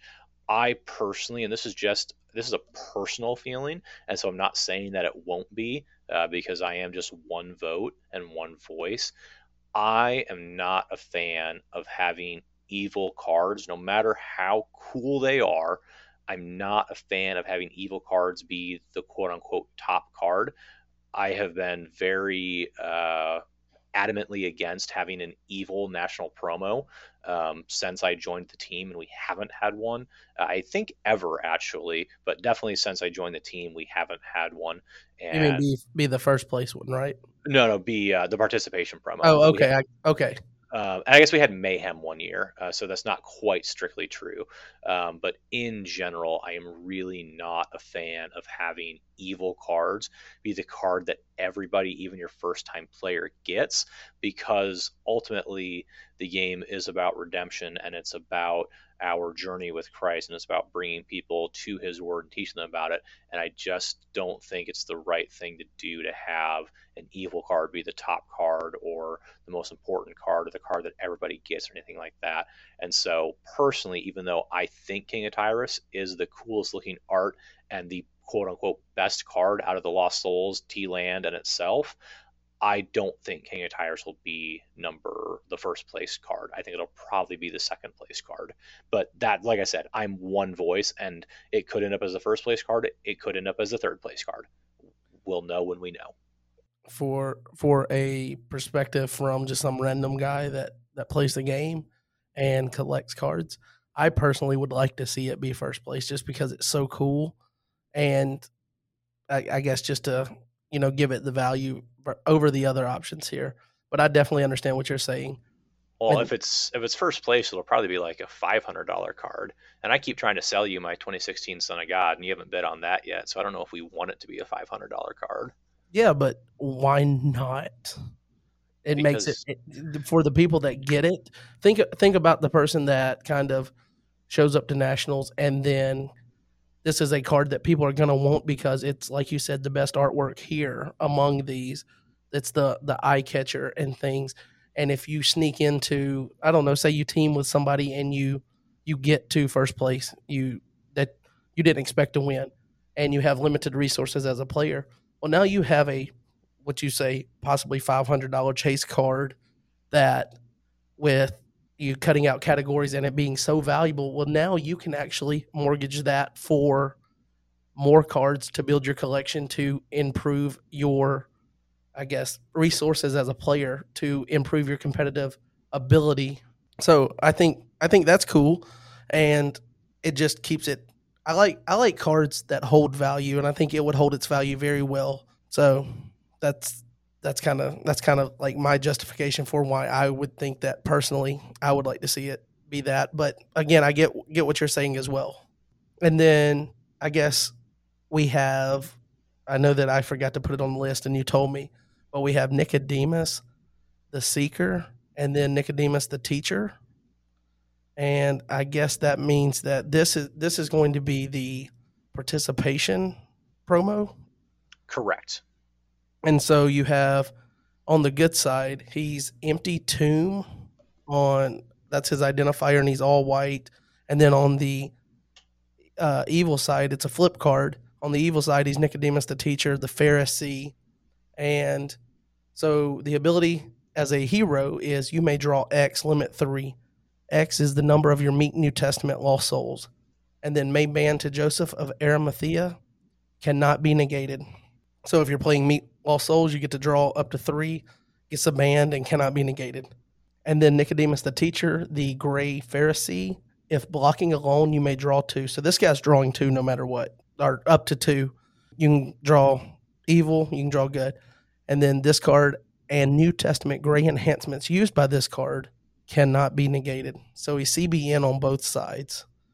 So it looks like a Tyler card. It's got draw abilities. It's got CBN. I'm pretty sure Tyler made this card. Yes, and another thing is it's super versatile because you can play it both ways, and it looks like it's good both ways. Obviously, we don't know what Joseph of Arimathea does, but speak for yourself. Well, I know what Joseph of Arimathea does. I'm speaking for the listeners here too. Now, granted, if you want to go ahead and drop what Joseph of Arimathea does, we're all ears. I would love to tell you what Joseph Arimathea does, but unfortunately, he is a phase 2 card, and so I am not at liberty to reveal anything about phase 2 cards to you at this moment. But I can tell you that Nicodemus is also still in testing. These cards haven't been sent to the printer yet, and so these abilities could very well change before we get to that point. Yes, absolutely. And I was going to get to that point. I wasn't just going to throw these out there, but yes, Gabe did put in his post that these are this is a phase 2 card and these abilities are still being tested. All right, so that brings us to probably another high-end chase card. You had Angel of the Winds last year as the worker promo, and that card on the secondary market went for a ridiculous amount of money.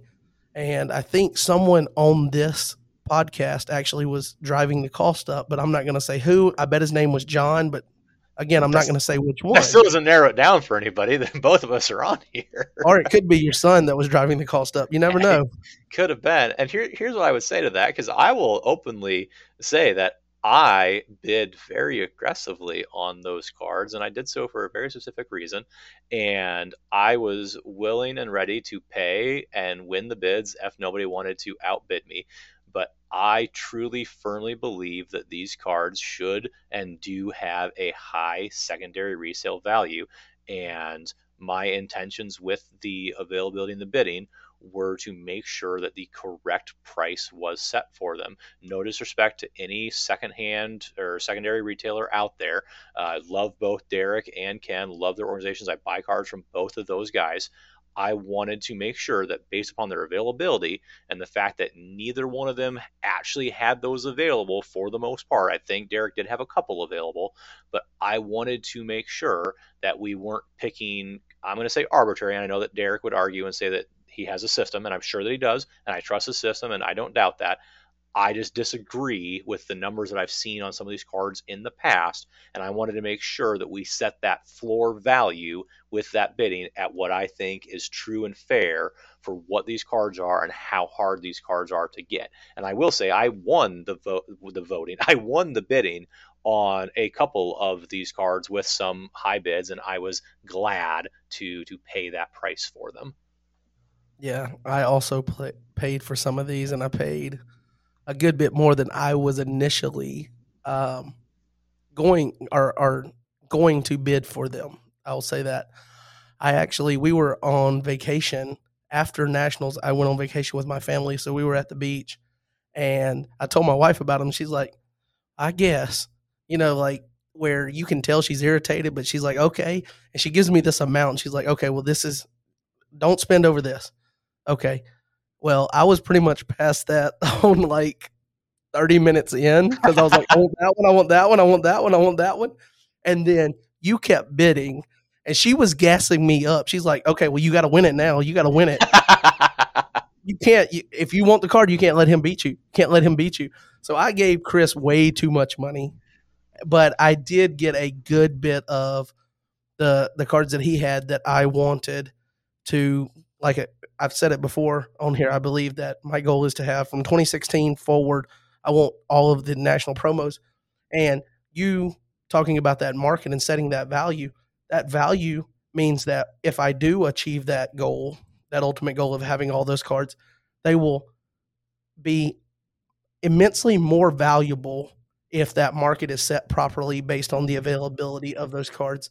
So I have no problem with that, because in the long run, if I assemble that collection, then that collection as a whole is worth so much more because those cards held their value individually. So I definitely get where you're coming from.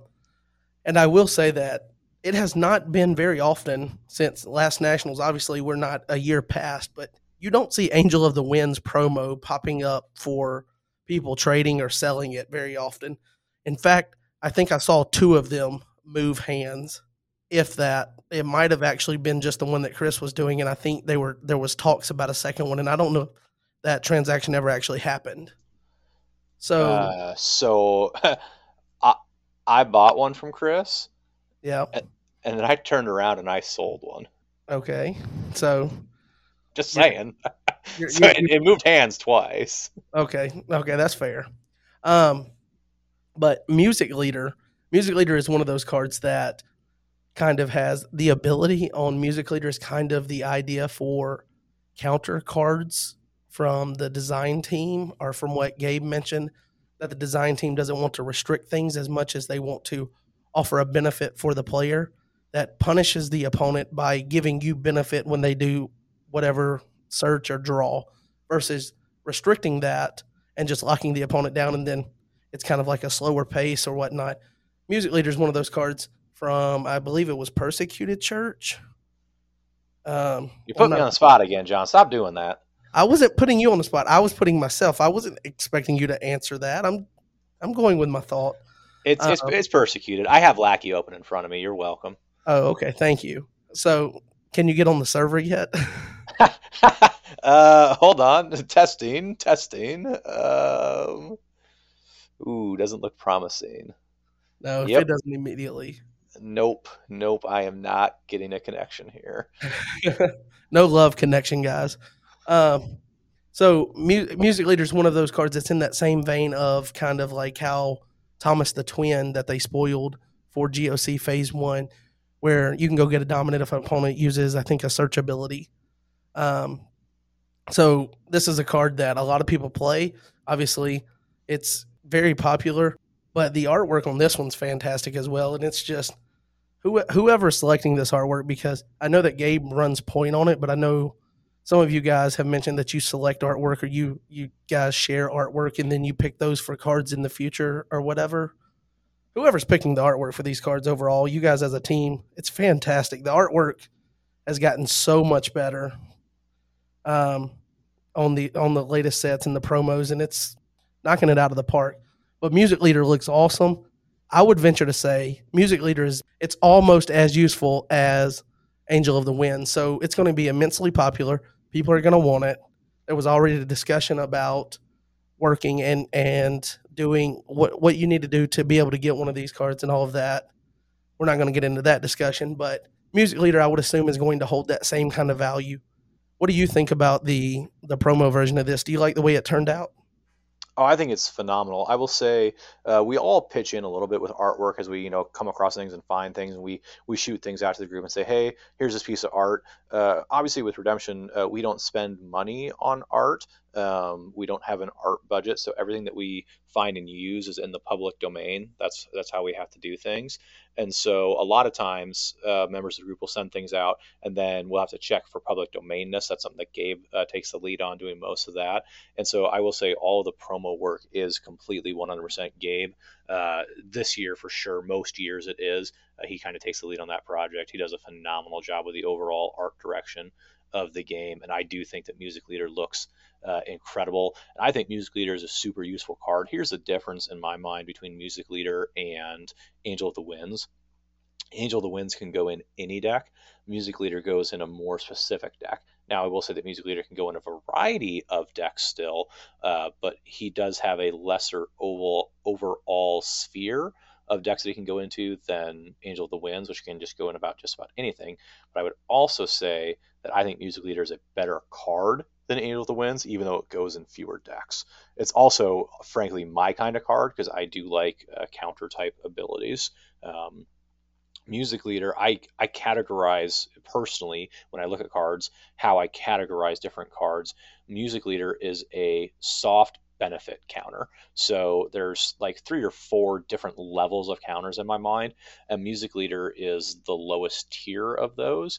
So you have soft counters, which still allow your opponents to do things, but then trigger your own abilities.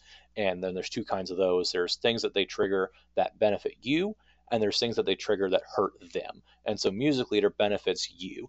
They do something, they get to use their ability, and then Music Leader triggers, and you get something good happening because they use their ability. And so in my mind, that is one of the lesser useful abilities as a counter. But as a card, Music Leader is incredible. And for what he does, he is ridiculously good. I would rather just stop you from searching completely, and that's a level of counter, a hard counter, like has old Hezekiah Signet Ring. I would rather play Hezekiah Signet Ring, but frankly, most players in the day played both of those cards together. That way, if you handled one of them, they had the other one. Yeah, I will say that all makes perfect sense.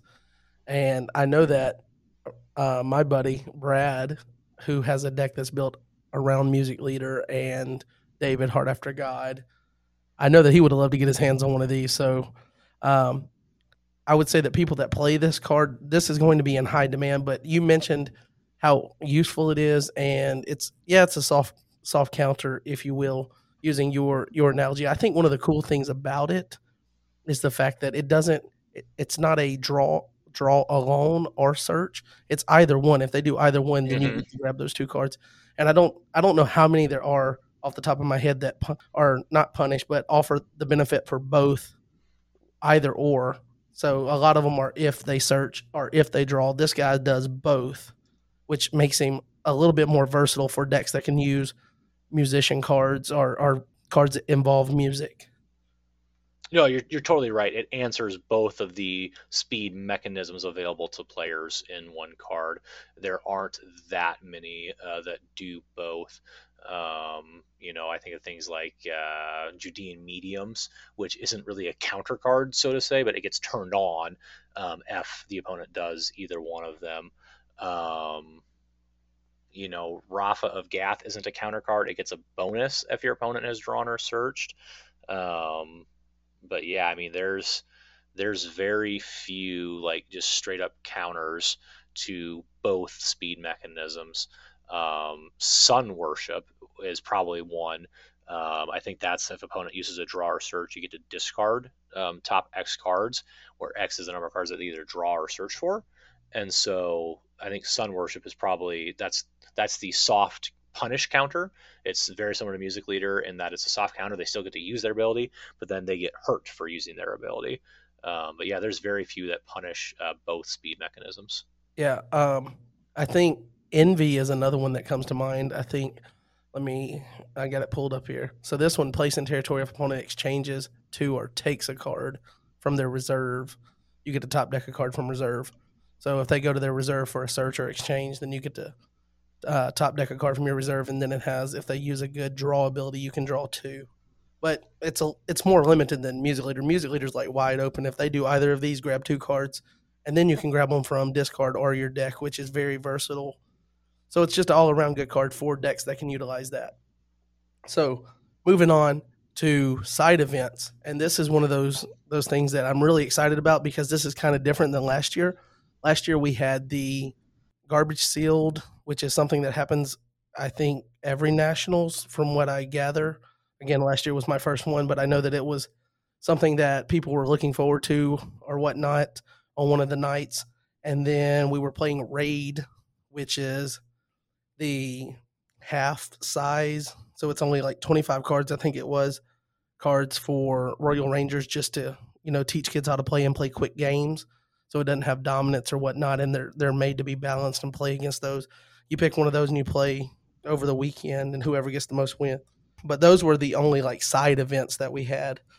And so this year we have a plethora of side events, and most of them are going to be pushing classic, so that people that are missing classic and want to play classic decks, there's going to be an avenue for you to be able to play those and show those off to people that you hang out with at Nats.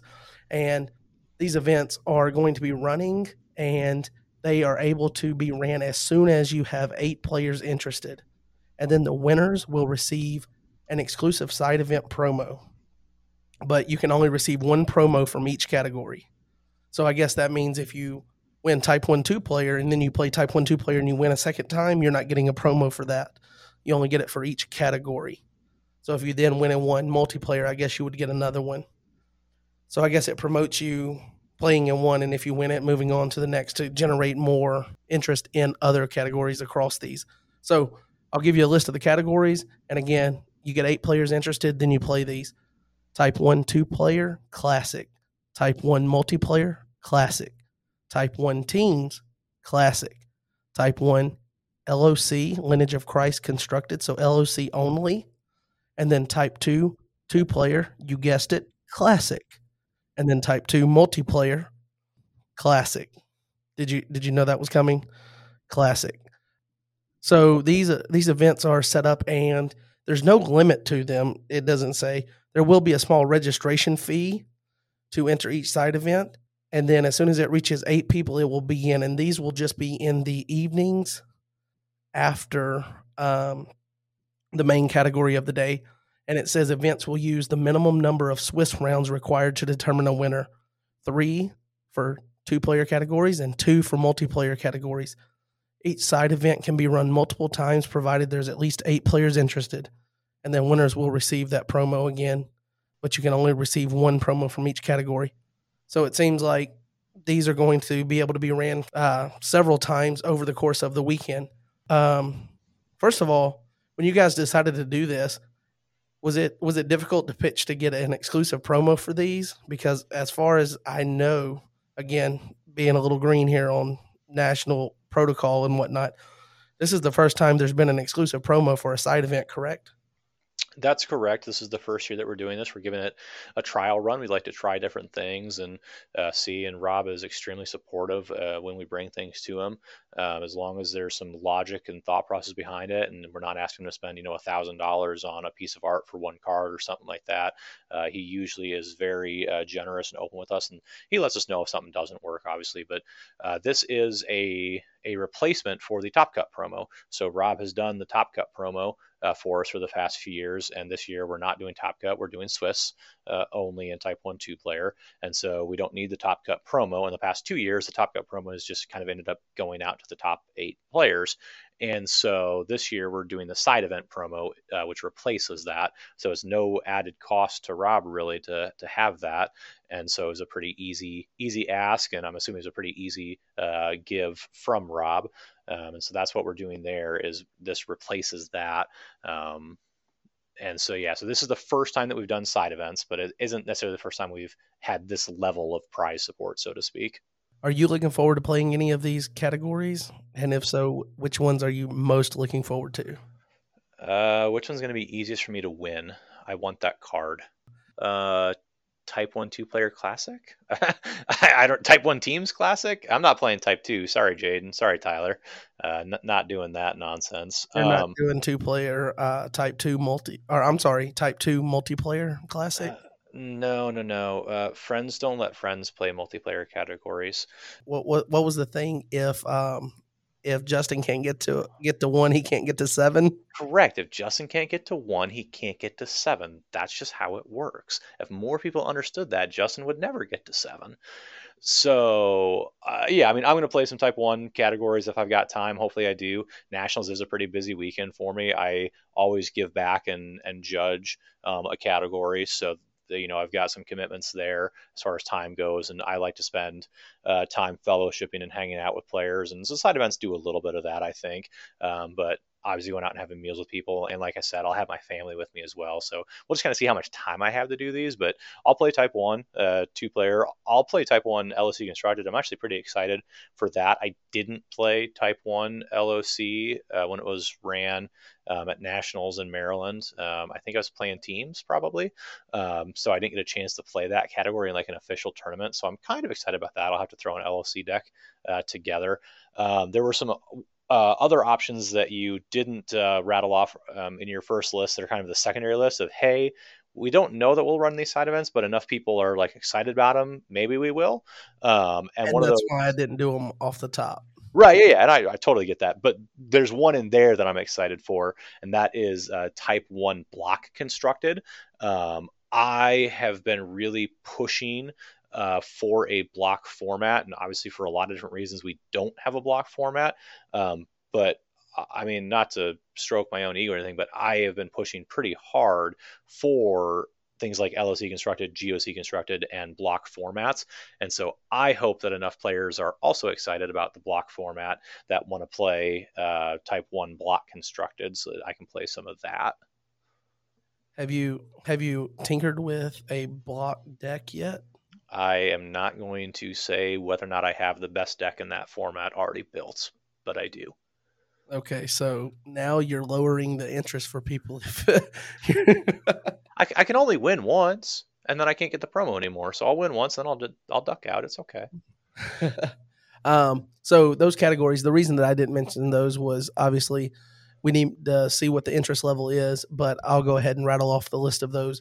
you've got type 1 Gospel of Christ constructed. So just like Lineage of Christ, but this is Gospel of Christ. I'm guessing that's going to be with both phase 1 and phase 2 combined, since phase 2 is releasing at Nationals, and then the type 1 block constructed. And for those of you that are listening that don't know what block means, as far as in redemption terms, so there's a block set that we've currently been working on. When we had Gabe on, he kind of, laid the foundation of like what that vision was, and it started with the fall of man, and then the prophecies of Christ, showing the Old Testament scriptures pointing to the coming Savior in Jesus Christ, and then Lineage of Christ, showing the people that was God used to craft His plan to lead to the culmination of that plan, which is our redemption, pun intended there for the game title, for Jesus coming and being our sacrifice to, cover our sins and allow us to have relationship with God, even though we are sinful people. So that culminates in Gospel of Christ. So all four of those are the story of basically from the fall to the redemption story, if you will. And all four of those are what people talk about when they say block in redemption terms. So it's 4 sets. It makes a block. Type half. Do you want to just briefly say what that is? I've heard it before, but I don't really know the difference between type half and type northwest, I think is what that stands for, from like Oregon area. I know one of them is where you don't have like dominance and things of that nature, but I don't know what the difference is between the two.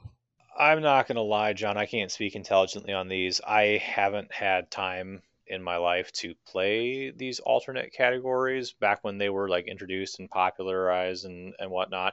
My understanding is that Type Northwest is no dominant 70 card minimum decks, designed to be a more balanced decks and some defense and not the crazy speed things that have been very popular for a while now.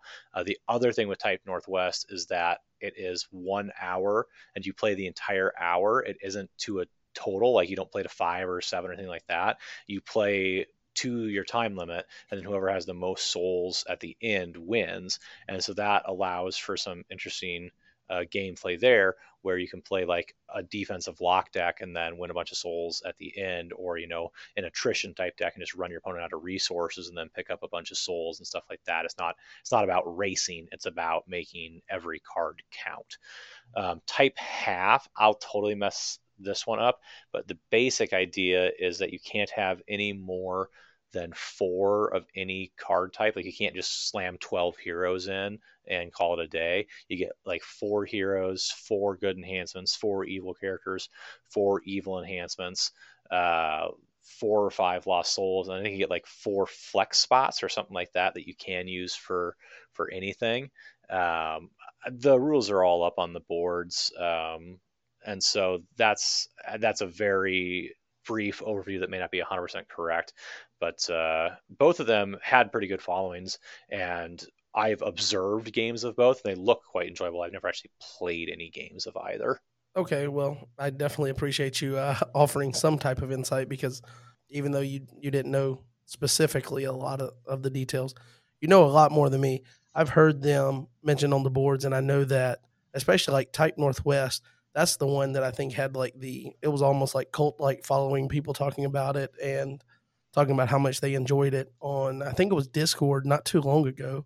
So that'll be interesting to try out possibly. Again, it's one of those categories that if there's enough interest, so it's not guaranteed that it's going to be. The next one is Cube Draft, and I'm going to go ahead and play my stupid or dumb card here and say that I know that other card games have quote unquote Cube Draft. I don't know what that is. Do you have any insight there? I have also not played the Cube Draft, but I know what Cube Draft is. So Travis Brown, who got out of the game about 6 months ago, maybe 3 months ago, Travis Brown built a cube, and what the cube is it's booster draft play, but Travis has the packs built. And so the packs are pre-selected sets of cards that you go around and draft. And so it is solvable, quote unquote, even though I don't think anybody actually knows what's in the cube besides Travis. but the draft experience is less random than if you just open up some packs and things like that. There's no filler type cards. The cards are all high power level, and they have unique interactions, and cards that people don't like to see aren't in the cube and things like that. It's a much more controlled version of drafting.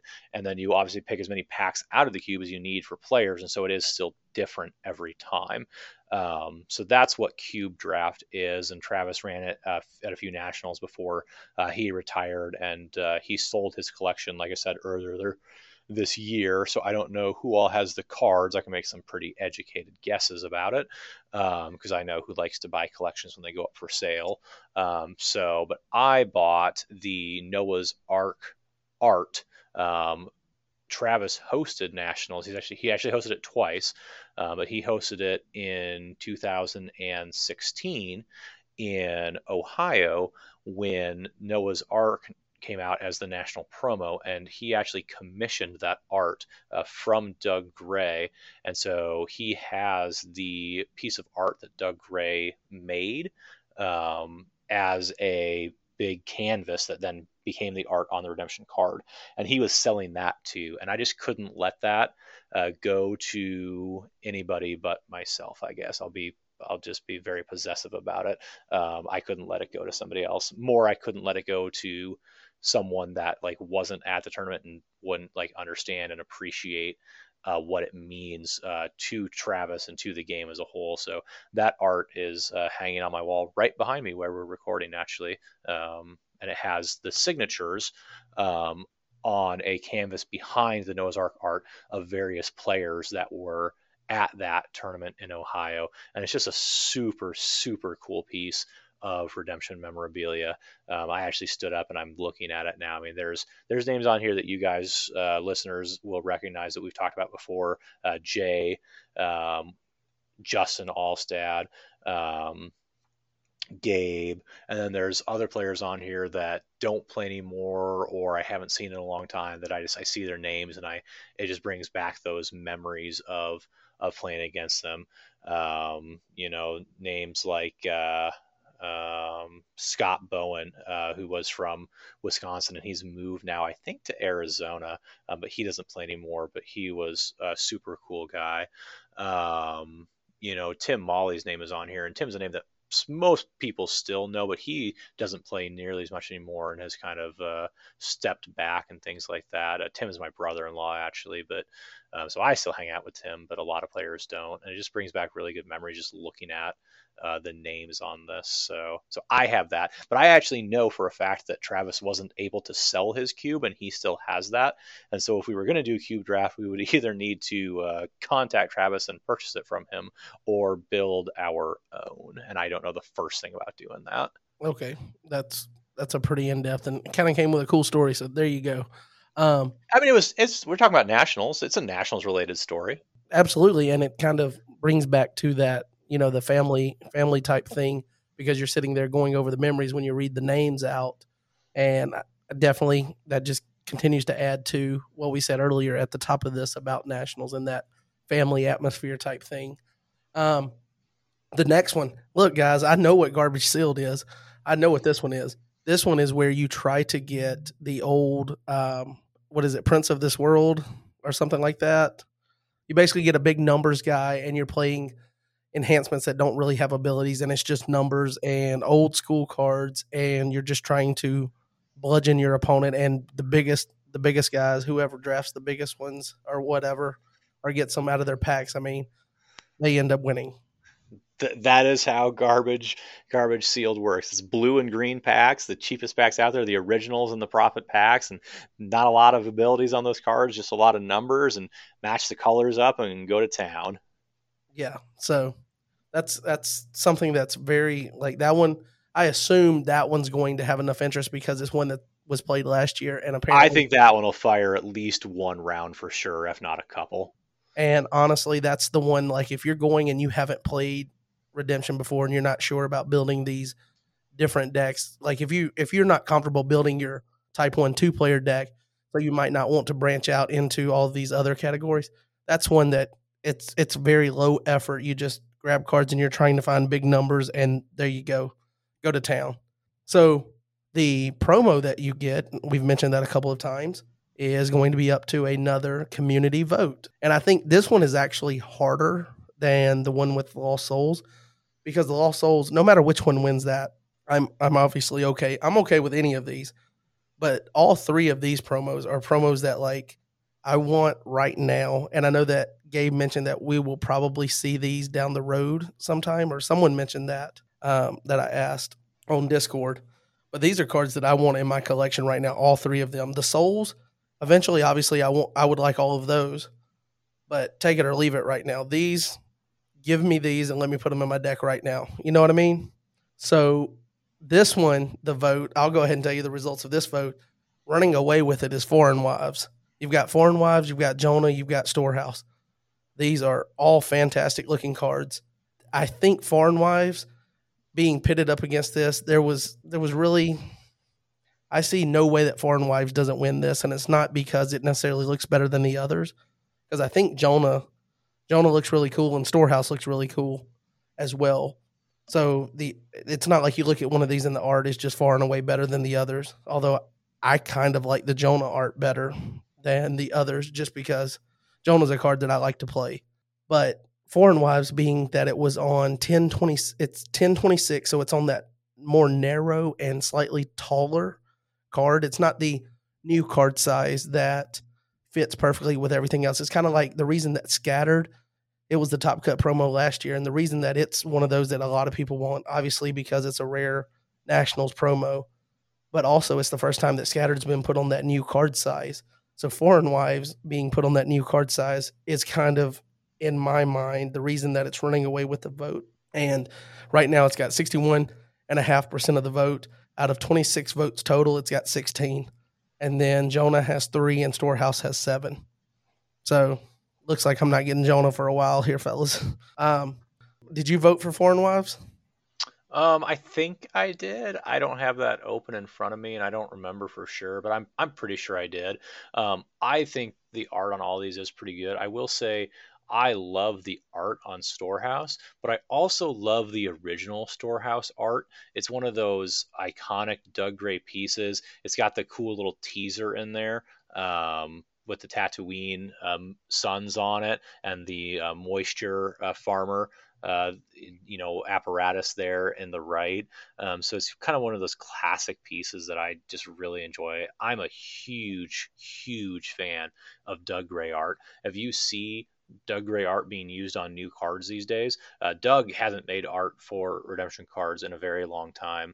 2016, the Noah's Ark card, which was commissioned by Travis, but before that had been like 5 or 6 years since he'd made any other art. He made some of the art on like the 10 cards and things like that. But Doug Gray was a paid employee of Cactus Game Design and was the art director in the infancy of the game, when we paid for art and did other things like that. And then obviously he's done a bunch of the art himself. But anytime that you see Doug Gray art on a card today, it's likely because somebody that really loves Doug Gray art, like myself, pushed for us to reuse it or to reprint the card that it was originally on. So there's been a few reprints that we've made that we thought deserved reprints and were close enough. And then there's been a few times that we've reused Doug Gray pieces from other cards on new cards that we know that we're not going to reprint that older card that originally appeared on, because we do love Doug Gray art. So I think that's part of the reason that Storehouse isn't seen as much votes, as many votes, I guess, as Foreign Wives, because the original art on it is fairly iconic to some of the players that are out there, even though this potential promo art that we have out there is really good looking too. But Wives is Wives. It's an amazing card. It's the most played card probably out of these three. The most versatile card. It's a super good blocker. Being multicolor, giving it access to all sorts of different things. It triggers a whole bunch of different identifiers that can check boxes for you if you need a certain nationality in play. It's got a bunch of those. So I think that Foreign Wives is going to run away with this vote as well. And I do believe I voted for Wives for those reasons. Yeah, I did. I definitely voted for Foreign Wives, but my biggest thing, some of all that works for you too, because I really do like the original art on Storehouse and the fact that like there's a shockingly high number of Redemption fans and players that are Star Wars fans. So that's pretty cool that you have a card that kind of bridges that gap, or not that gap per se, but kind of brings those two worlds together. And I really do like the original on Storehouse. Not that this one doesn't look great too, but Foreign Wives just being on that new card size is kind of the reason that I'm looking forward to that one, if it does continue to trend that way. And I know that you kind of explained who Doug Gray was because you name dropped him a few times and you explained that. For those of you that don't know, Travis Brown he owned, I don't know how to say this because Ken owned, so Doug Gray, I think, is the original founder of Three Lions Gaming, right? Correct. Yep. And then he sold it to Ken. Ken then sold it to Travis. Yep. And then Travis, when he went back to school and, kind of closed the chapter on Redemption for the time being, and now he's gotten out of it, sold it back to Ken. So he, for a time, owned Three Lions Gaming, and he was kind of instrumental for Redemption in that secondary market. Probably about the time, I think that coincides with around the time that Derek was starting Your Turn Games. Does that sound about right? Yep, that all sounds right. You are spot on the transition of Three Lions Gaming. It was Doug Gray's secondary market company, retailer of Redemption products and whatnot, and then he sold that to Ken. Ken sold to Travis. Travis sold back to Ken, who still has it and also runs the Good Ruby Christian Bookstore down in Arizona. That is the trajectory. For a little bit there, Chris Bainey from Covenant Games was when Doug originally sold it, he sent out an email to a bunch of different people, offering it for sale. And I know that Chris Bainey was one of the people that was offered it because I actually worked for Chris at the time I was in high school, and I helped Chris inventory his Redemption stuff and mail out Redemption things that people had bought from him and whatnot. He was a very big retailer at that time. He's shut down those operations since then. But I know that Three Lions was offered to Chris to purchase for a undisclosed amount of money. So I know at the time what the valuation was of Three Lions Gaming. So I got all sorts of fun Redemption tidbits if you just get me talking. Yeah, you and Jade are gonna have to do some kind of, like, I guess, deep dive into the history of Redemption. Someone mentioned that would be cool to know, and you guys, now that you're starting a podcast, to know it's not really what your target discussion points were going to be because you want to talk about competitive strategy.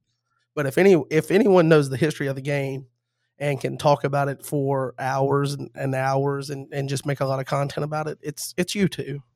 So we'll move over to the next big thing that we have here. And I know this episode's running long. It's just I'm sorry. There's just so much information going on. So when we got ready to start making the topics for this podcast episode this morning, Rob dropped this nugget on us that the printer, or he has updates from the printer for GOC Phase 1. And what that looks like is he mentioned that he has ordered 3 print runs. So 3 print runs, and runs 1 and 2 are already sold out. Print run 1 will be shipping the week of January 24th. So that's approximate. I don't think he assured that as a guarantee. So it's expected to be shipping the week of the 24th. Resellers will receive approximately 50% of their order. So that means when print run 1 comes out, it's only going to cover 50% of pre-orders. And the second print run is running about 6 weeks behind that. So 6 weeks from the 24th is the second print run.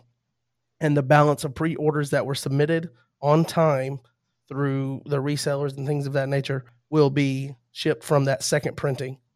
Cactus will also fill as many orders as they can that were submitted after the deadline. And the third print run should be available mid to late April. So I know I said a lot right there. It probably sounds like just some guy rambling. So the big thing is you've got 3 print runs. One's on the 24th of January going to be shipping out, and that's going to cover 50% of pre-orders. And then you've got print run 2, 6 weeks after that. And then the third one is going to be mid to late April. So we could be well into tournament season, into April and May before you start to see kind of accessibility for all of these cards for phase one and orders that have come in. He did say that orders that have come in since December 15th. So if you ordered after December 15th, you're not getting your cards until the third print run. So that's that mid to late April print run. So there's going to be staggered accessibility for these cards. So people that ordered their cards early, pre-ordered them early, are going to get theirs before everybody else. So there's going to be, I guess, some people are going to be playtesting with physical cards, and some people are probably going to be stuck running with proxies once the images come out and all of that for quite a while. I think this kind of happened with Lineage of Christ, John, but before that, I don't know, because Prophecy of Christ had already released both phases when I got into the game. Is this, and I know that normally they release at Nationals, so I guess normally you avoid this altogether if it releases at Nationals, but is it usually like this as far as supply when the new set comes out? There's a whole lot of factors that are in play here when it comes to supply, and honestly, we don't even have all the details and whatnot. We have what Rob gave us in the announcement, and we don't know a whole lot more than the players do, to be honest, on that one. There could be any number of things. Obviously, we know that the printer has been running behind for a while now. COVID, supply chains, all sorts of stuff that impact it. We were talking a little bit today as an elder team and whatnot. None of us want to speak for Rob without Rob's permission, but there was talk about, hey, maybe it was just the printer said you can only order this many cards, you can only order this many printings of it or whatever, because of everything that's going on with their ability to produce cards, and so that's why he had to order it more piecemeal like this. I will say with LOC there were a couple of print runs, but they weren't quite as staggered as these GOC ones are from my memory, and Rob orders additional print runs of sets, not all the time, quote unquote, but I'm going to say all the time because it sounds cool. But Rob orders print runs of various sets on this print on demand model as he runs out of them. But I don't remember Lineage being quite like this. I would also correct you slightly on sets coming out at Nationals. In recent years, say the past 5 or 6 or 7 or 8, we've actually intentionally released cards not at Nationals. That way they would be Nationals legal, and you would have access to them before the major tournament season. For a very long period of time in the history of the game, new sets were always released at Nationals. We got away from that, I'd say about 8 years ago, with when cards were released. I want to say it was probably Cloud was the first set that I remember for sure, but I think Early Church and Persecuted Church also didn't release at Nationals. But for sure, Cloud and ROJ did not release at Nationals. And in fact, because we didn't release those at Nationals, that was when we did alternate borders for Nationals to give a hype reason to come to Nationals to get the limited availability of those alternate borders. And now we just kind of do those fancified borders on most cards, rather than having quote unquote boring borders, what they used to be, just kind of static generic colors on the sides of the cards. Okay, well, I will definitely accept that correction because I don't speak as an authority on this. Learning as we go here. So there was this week, if you tuned into Rob M Studios on YouTube, there was one spoiler that was released this week, and I think this was the only one that was part of GOC Phase 1, and it was the card Love One Another. We had seen this card previously, and it didn't have the ability on it, and now we have the ability, and that card is a clay and purple enhancement. The numbers are X and 2. X identifier is going to be the number of your Meet Clay cards, which already you hear Meet Clay and you got to start thinking Church of Christ. St. Patrick. St. Patrick, there you go. You're still a little salty because when I had you on the first time before we recorded it or whatever, I was like, that card doesn't look that good or whatever, and I think you corrected me pretty well on the fact that you can connect certain. It's not that he's good by himself; it's just connecting. So now you just got to bring it up and call me out on it again, huh? Yeah, just a little bit. Um, so the ability on Love One Another, the star ability is discard an evil card from a reserve, which we've seen that before. That can be a useful ability, especially for disrupting what a deck wants to do early. But it's also one of those things that doesn't work on turn one, so it's just going to be hit or miss when you get this card in your hand about using that star ability. Now, the actual enhancement ability is select up to X evil cards. Again, X is the number of your meek clay cards. So select up to X evil cards. Again, I'll just say Church of Christ. You can say St. Patrick. No, Convert. it's best with Church of Christ. Yeah, especially with a token, because you can play this on the token to make it CBN, correct? Yes, you can. So select X evil cards if you've got, 8 meek clay tokens because you put 8 heroes out there.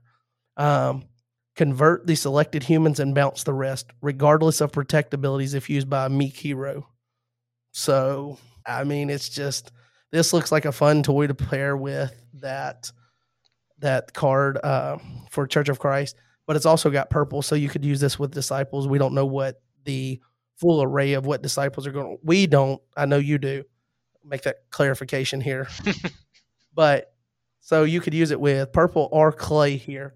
And another thing is X2, X number of your meek clay cards.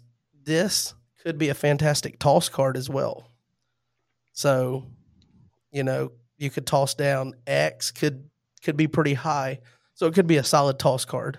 Did you play test this? And if you did, or what was your thoughts of this card while play testing? Let's say that. It changed a couple of times during playtesting to different various things. At one point, it was doing something too similar to another card, and so it changed a little bit. And then we ended up on this, and it is really good. And what I'm most excited for, I'm going to talk a little bit more generally than just this one card, is like the way that we did Clay. Like there's so many different ways, even within the GOC set, because we had so many card slots available to us. There's so many different ways to build and play Clay, and I think that's awesome. Like we like to have well defined themes and opportunities for people to play. But then we also like having the ability to build decks and play decks of the same brigade differently and have different goals and ways to play the cards. And so Clay as a brigade coming out, getting a huge bump in GOC. It hasn't seen a ton of cards in a while. Clay is going to be a really, really fun brigade next year. You're totally spot on that Church of Christ is like going to be amazing with this card to get you a bunch of meek Clay, tokens sitting out there, and then the ability to play this on one of them for it to be regardless of protect and CBN. I mean, it's going to be really good. Yeah, I think I don't want to toot you guys horn too much because I know we talk about card design is in a really good spot. And you can't say it enough, but it really is. But the fact that you guys took the early church and persecuted church Clay themes and with just a few cards to give them reserve access or interactions with the reserve, the Church of Christ giving them, some way to kind of tap into the meek stuff because they don't have meek flip cards because obviously that wasn't a thing when those came out. I think you guys did a really good job with that, and I'm excited about it. I'll be honest. When I got into the game, I started buying the latest stuff because that's where obviously. You mean after you bought your Angel Wars packs? Yes, after I bought those sight unseen, if we'll say that. I knew what I was getting into when I started buying Prophecies of Christ, which Prophecy of Christ from Angel Wars to Prophecy of Christ. That's why I'm still here. So, but I personally haven't bought any packs of Persecuted Church or Early Church. Just bought maybe a single here or there that I needed for some deck that I was doing. This actually makes me want to go and invest in those older sets, which is fantastic. And that's going to help boost the market for those sets with Rob to make more money to keep pushing funds into the game. So I personally think that the way that you guys designed this to make me want to go back and buy the older product that I don't have kind of gives them new life. And I think that's a really good thing that came out of the way you guys did that with the clay stuff. I don't know if that was the direct intention, but I think that's definitely going to be a side effect of the way that you guys designed that to interact with and bring those themes up to speed with what's going on in the current game. So also with Rob's announcement, he went ahead and gave us information on the I&J Plus cards, which you guys spoiled previously, and we have since found out that the image on that was the border and the bottom portion of an artifact called Denarius, which is a reprinted card with a new ability. These cards are going to be with I&J starters that apparently we've run out of packaging for those cards. So we still have the I&J cards and the decks. We just don't have more packaging for them. So Rob's putting them in new packaging and also adding some, I would say these are mid-level like chase cards to make people, again, kind of like what I mentioned before. I don't know if the direct intention, and maybe you can speak to that, but I think it's kind of like what I mentioned before, is that it's going to make people want to buy I&J starters to get their hands on these cards, which is going to boost more income for the game and put more money back into the game for cards that were just not moving very well as far as with the veteran player base. But so we're getting 6 new cards, and they're giving the cards the set identifier of I&J Plus. So these 6 new cards are going to be packaged with starter decks in their new packaging, and they are due in early February, according to Rob. And we got all of these cards through a lot of activity today on the Discord. So we know what all 6 of these cards are. So we'll kind of look at those real quick. And so the first one was New Jerusalem, which is basically the new winter promo version of New Jerusalem. Copy the last good dominant played during this phase.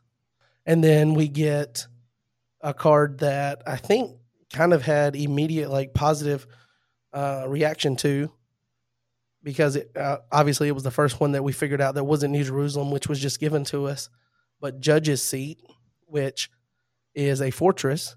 And so this is a reprint with a new ability, and it says each upkeep you may take a Good Ruth card, a Good Ruth or Judge's enhancement, Good Ruth or Judge's enhancement from deck or reserve.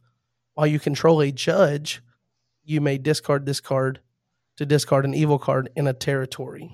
So Judge's Seat, helping out Ruth and Judges, is going to fit in with the J starter deck. So this card looks like it's going to be useful with the starter decks when you buy it with that, and it's also going to support Ruth theme that was boosted in LOC. So you get some usage out of that for the starter decks and for, decks that use that Ruth support from LOC.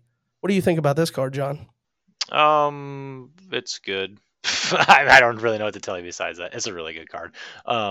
We've tried to be very intentional in giving themes unique identities and things that they do, and not having everything be the same. And one of Judge's things that it just kind of does is territory destruction. You see that on Jephthah and Shibboleth, and the old Judge's Seat, frankly, was that way. So we wanted to keep a little bit of that flair on this card, and so that's why while you control a judge, you can discard it to discard an evil card in a territory. A very broad ability to get rid of a 3 woes that's evil sitting in an opponent's territory, or an evil fortress that's giving you troubles, or a character, and just win that war of attrition with it. So it's a really good card. I'm not gonna lie. I didn't do a ton of testing on these personally, so I don't know how it's going to play out like in real time. Just being totally honest, I didn't do a ton of testing personally on these with when the project happened and my involvement level in that exact moment. I didn't test these all that much. Okay, well, that's fair enough. So the next card was an artifact, and I guess let me back up and say that you've got a fortress, and I did say that it goes with the J starter deck, so you can plug it in and you can play it and you can use it. And if you think about it, there was no fortresses in the starter deck, so this is introducing new card types. So you get the additional Soul Rescue with New Jerusalem in the starter deck. You get Judge's Seat, which is a fortress. You get Denarius, which is an artifact. You also get a reprint of the New Covenant. We'll go over that ability in a minute, but that's a covenant actually. So you get to use it as an artifact or as an enhancement. Then you have a reprint of Philistine Outpost, and then you have a new lost soul called the First. So you add fortresses, there's an artifact, and there's a covenant. So you're adding some different card types that didn't actually come with the starter decks when they were first made. So it's kind of branching out, and it's I guess a light step introduction to some of those card types. The Denarius reprint is you may take an evil Roman from deck or a New Testament Gray enhancement from reserve. While you control an Emperor, you may discard this card to draw 3. So this is a card you could pair with Delivered. I think you were the one that mentioned that to get just a random draw 3 out of it. The New Covenant, and I'll just run through these, and then if you want to comment, you can. The New Covenant is on the enhancement side. Hero may ban to any number of New Testament heroes, which is kind of fun. I don't know that I recall any mass banding of cards in the starter deck. It's been so long since I played with those. And then on the artifact side, you may take a good gospel enhancement from deck or reserve. And the enhancement is obviously purple I think that's what it was previously. But the New Covenant, so you may take a good gospel card or a good gospel enhancement from deck or reserve. So that's going to introduce potentially the reserve to someone that doesn't know about that from the starter decks, and he's getting packed with that. Not that you necessarily have that with that, but that's obviously a card that will be useful with GOC cards coming out. Philistine Outpost, if attacked, you may play an evil Philistine from deck or reserve. At any time, you may discard this card to resurrect an evil Philistine. So they get rid of your Goliath and you bring him back. Sounds pretty good. And then Lost Soul, the First, if put in play and all of your other Lost Souls are meek, you may draw 1 and top deck this card. And there was discussion on Discord asking the question, if you draw this and you don't have any other souls, do you get the benefit? And I believe that was answered to be that you would not, because you can't meet the condition if you don't have any Lost Souls that fit that criteria. So is that how you see that ruling? That's how I see that ruling for sure. Yeah, if you don't have any lost souls, then you don't have other lost souls to look at, and so it stays in play. And this is the one that we talked about, I think, back when Bobby was on the podcast talking about the new Redemption subreddit that kind of has that feel of like a combo-y card. It says if put in play and all your lost souls are meek. So obviously you're maintaining that. You get that draw 1 and then you get to top deck. So it's a recurring ability. So as long as there's nothing to interrupt that, which in the starter deck, I don't think you're going to have many things that interrupt that. So it just kind of generates a little bit more card advantage and speeds those up potentially. So you got any thoughts you want to throw in on these? Yeah, I'm going to share some thoughts on the design process of these because today, we're recording this on Friday, which was the day that these released. But so when these cards were brought out, we've been pretty sparse, I'll say, with spoilers this season. We've really been drip feeding you guys, which has been a lot of fun. And then today, when Rob announced the project and Gabe dropped the first spoiler, we kind of had a chat and we're like, should we just like get these guys going crazy and just like see how fast we can get this hype train rolling? And so we're like, we're just gonna release everything today. We're just gonna get it all out there and just have it be a great time. So that was awesome. But I want to give a little bit of the backstory on why we picked these cards, because in the moment of just spoiling them, it was just kind of, wow, these are so amazing. That was the general consensus on most of them and whatnot. But the idea behind these cards, and you alluded to it a little bit, is they are designed to help teach the game to new players. If the IJ is their first interaction, then they look at the IJ Plus cards. It's teaching things that weren't previously taught in those starter decks and helping that next step. So Denarius teaches you what an artifact is. It also teaches you the timing of artifacts, that some artifacts work when you activate them, the first part of the ability, and then some artifacts work at any time and give you options with when you get to use them. So it teaches you the timing on both ways there.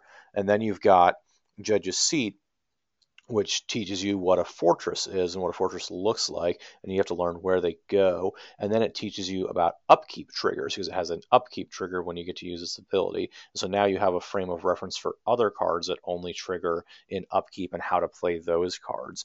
Philistine Outpost shows you that fortresses can also be evil and how those operate. And then it gives you battle phase trigger knowledge with the F attacked ability on it. So it teaches you about making sure to check your triggers as battle phases start and various things like that.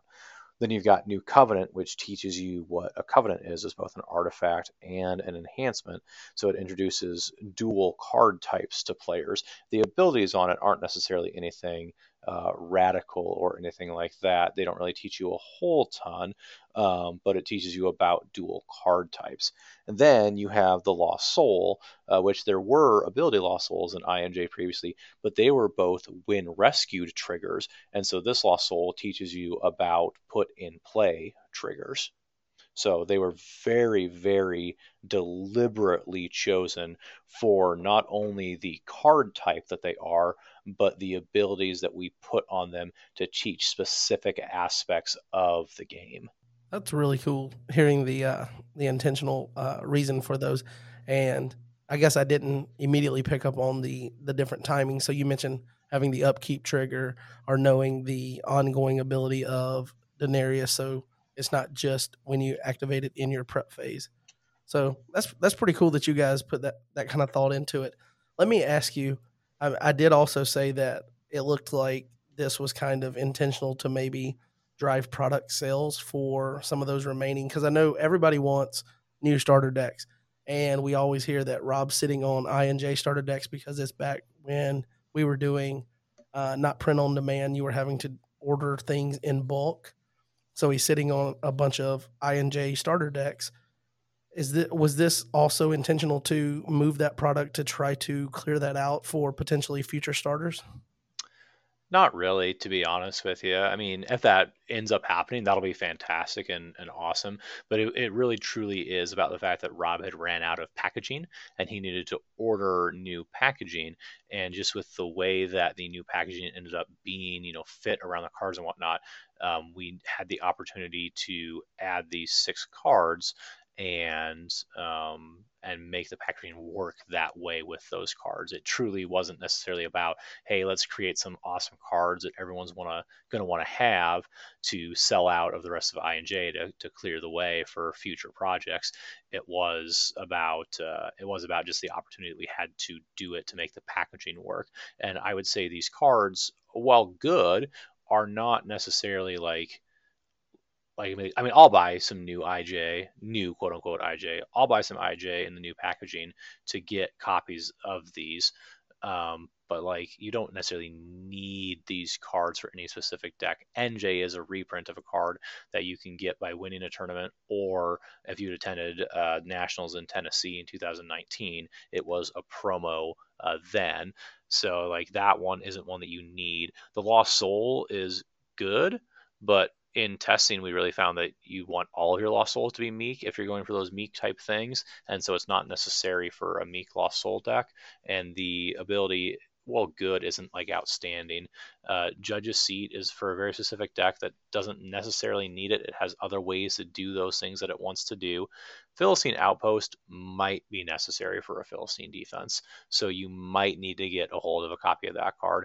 And I will say that since we changed Endless Treasures, Denarius is a potential +4 if you have an Emperor down. So you have to have the Emperor down. It doesn't quite slot in every deck the way that Endless Treasures did, but it is a +4 with taking an Evil Roman from deck or an Empty Grave from reserve. You get +1 there, and then the draw 3. So I mean, it can be a pretty good card advantage swing in the right deck set up for it, but it's probably not going to happen turn 1 unless you draw, it or Delivered and an Emperor to have down and play already. So, Denarius might be one that you need to have. I don't know if I'd go that far. New Covenant, you have plenty of other ways to do both those abilities on existing cards, right? So really, the only two that you might need to get a copy of, in my opinion, are Outpost and Denarius. So it's not like they're chase cards necessarily. So yeah, our goal wasn't really to clear out the rest of the INJ product with these by any means. Well, like you said, if it happens, that's fantastic. So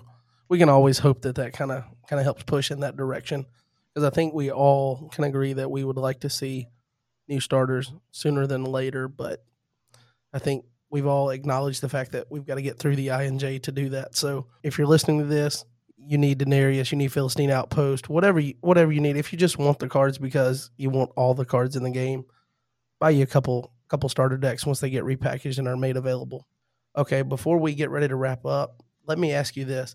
You guys mentioned when you spoiled just that bottom image that ended up being Denarius with the IJ plus set symbol or set text, and it was said that it was part of a special project and are part of the special project that was also mentioned with the new winter promos that turned out to be Michael Chief Prince and David's harp. So should we expect those to be available early February as well because they were part of that project? Were they sent to the printers together? I think so. I am fairly confident that we sent Rob those files all at the same time. What I don't know for sure with them being two slightly different projects is if Rob had them in the same print queue or around the same time, but I'm fairly certain that you will see new winter promos right around the same time that you see the IJ Plus, because I know that we did send him those files at the same time. And typically, Rob doesn't really wait a whole long time. Honestly, it's usually Rob asking us for files that he can send things to the printer because he knows how backed up and delayed they are. He kind of gives us timelines for, hey, I need to have cards by this time in order to get cards back by this time. So I'm fairly certain that you will see new winter promos early February. Well, fantastic. I think those are two really exciting cards that I know a lot of people have already talked about, and there's some buzz on those. And I know they're going to be fun once people get their hands on them, especially I know Brad's really looking forward to that David's harp. He just keeps telling me, dude, this is a card that's right up my alley. And it works well with if you get to nationals and you're rewarded with one of the worker promos of the new music leader, and then you get David's harp, then you start seeing some support for some really cool things that you can do with the music theme decks like Brad has that he built. So we'll get ready to wrap up there. I know this has kind of ran long, but again, you guys, you're involved with the community. You know how active the space is right now. We've got information dropping left, right, and sideways, it seems like. And the hype train is, I almost thought it went off the rails today a little bit, but no, we're still on track. We've got information about GOC coming out. We've got these IJ Plus repackaged starters, new winter promos. We've got nationals information. We've just got a lot of things to be excited for as we get ready to ramp up into the spring tournament season. As you know, people start playing more face to face tournaments. I will say also, I know I normally talk about the Lackey Grand Prix tournament. I know that Lackey is currently down as of us recording this on Friday night, so I don't know if it will be up by the time that we finish that up. So I know this will come out on Tuesday, so round 3 pairings will be up potentially, but because Jay said he was going to, since the server was down for 2 days, he was going to extend it 2 days. So I think today was the 3rd day, so round 2 pairings are still technically going to be active when this comes out. So you can use Untap or you can use Zoom to try to get those games in, and hopefully the Lackey server comes back up at some point so that we can use that as a resource to play.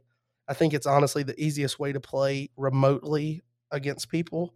All right, and so that's what's going on with the Lackey Grand Prix. If you have any specific questions about that, I'm not running that. Jay Chambers is, so make sure you reach out to him. He's flooded red on the Discord and he's red on the boards. Also, in a future episode, I know that I reached out to Chad, who is See the Tree on boards and Discord. I reached out to him to possibly arrange in the future an episode about redemption collecting. We're talking about full print sheets, error cards, the most valuable cards in the game, things like that to talk about. So hopefully we'll be able to arrange that coming up. Because I want to get in on that. Can I co-host that one? I mean, I guess if you just want to join this podcast too. I mean, I like to talk about expensive cards. We talked about expensive cards tonight. I know. I keep trying to get you to buy my Son of God promo. I mean, I'll talk about collecting with Chad. That'll be fun. Okay, well, I guess we'll pencil that in to bring you on when we do that. I guess you probably own a lot of the expensive cards in the game. That's what I'm saying. Right. I mean, Chad does too, but yeah, I mean, I own quite a few of them. But you know what you don't own? Not yet. That's that King of Tyrus. That's true. I don't have a KOT yet. There is always that chase card that you need, just that next one. As soon as you get the scattered, the lawless, you need that next one the next year. Which is fantastic about these promos, that every year the cards are always good enough to make you want them. So we'll go ahead and end the conversation. Thank you, John, for coming on and, talking for hours about nationals and your experience there, and some of the giving us some insight into design aspects of these other bits of news that have come out. So, absolutely, John. It's always a pleasure getting on with you. I'm going to save all my best stuff for, Jay and I on Thoughts from Portland, but I'm always happy anytime that you reach out to hop on and share some stuff with you as well. Since you mentioned it right there, I'll just say that technically we could be rivals, and we could start a turf war over listeners and viewership. But I also like the fact that we're kind of unified on it. Like, I'm really interested to listen to your podcast. I think you're still interested in what's going on here. You want to be on every now and then.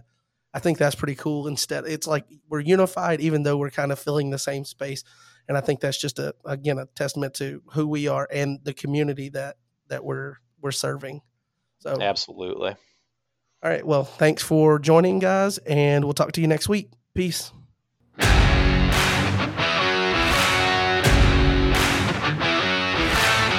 All right. Thank you for listening. This has been episode number 14 of the Threshing Floor podcast. I want to thank John for coming on and sitting down and talking with us.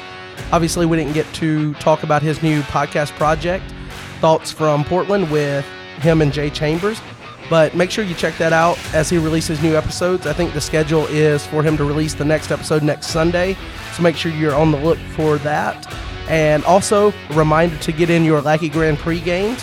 Obviously, pairings for week 2 are going to be delayed a few days. So you've got a few extra days to get those games in. And want to appreciate you for listening as always. And we'll talk to you next week. Peace.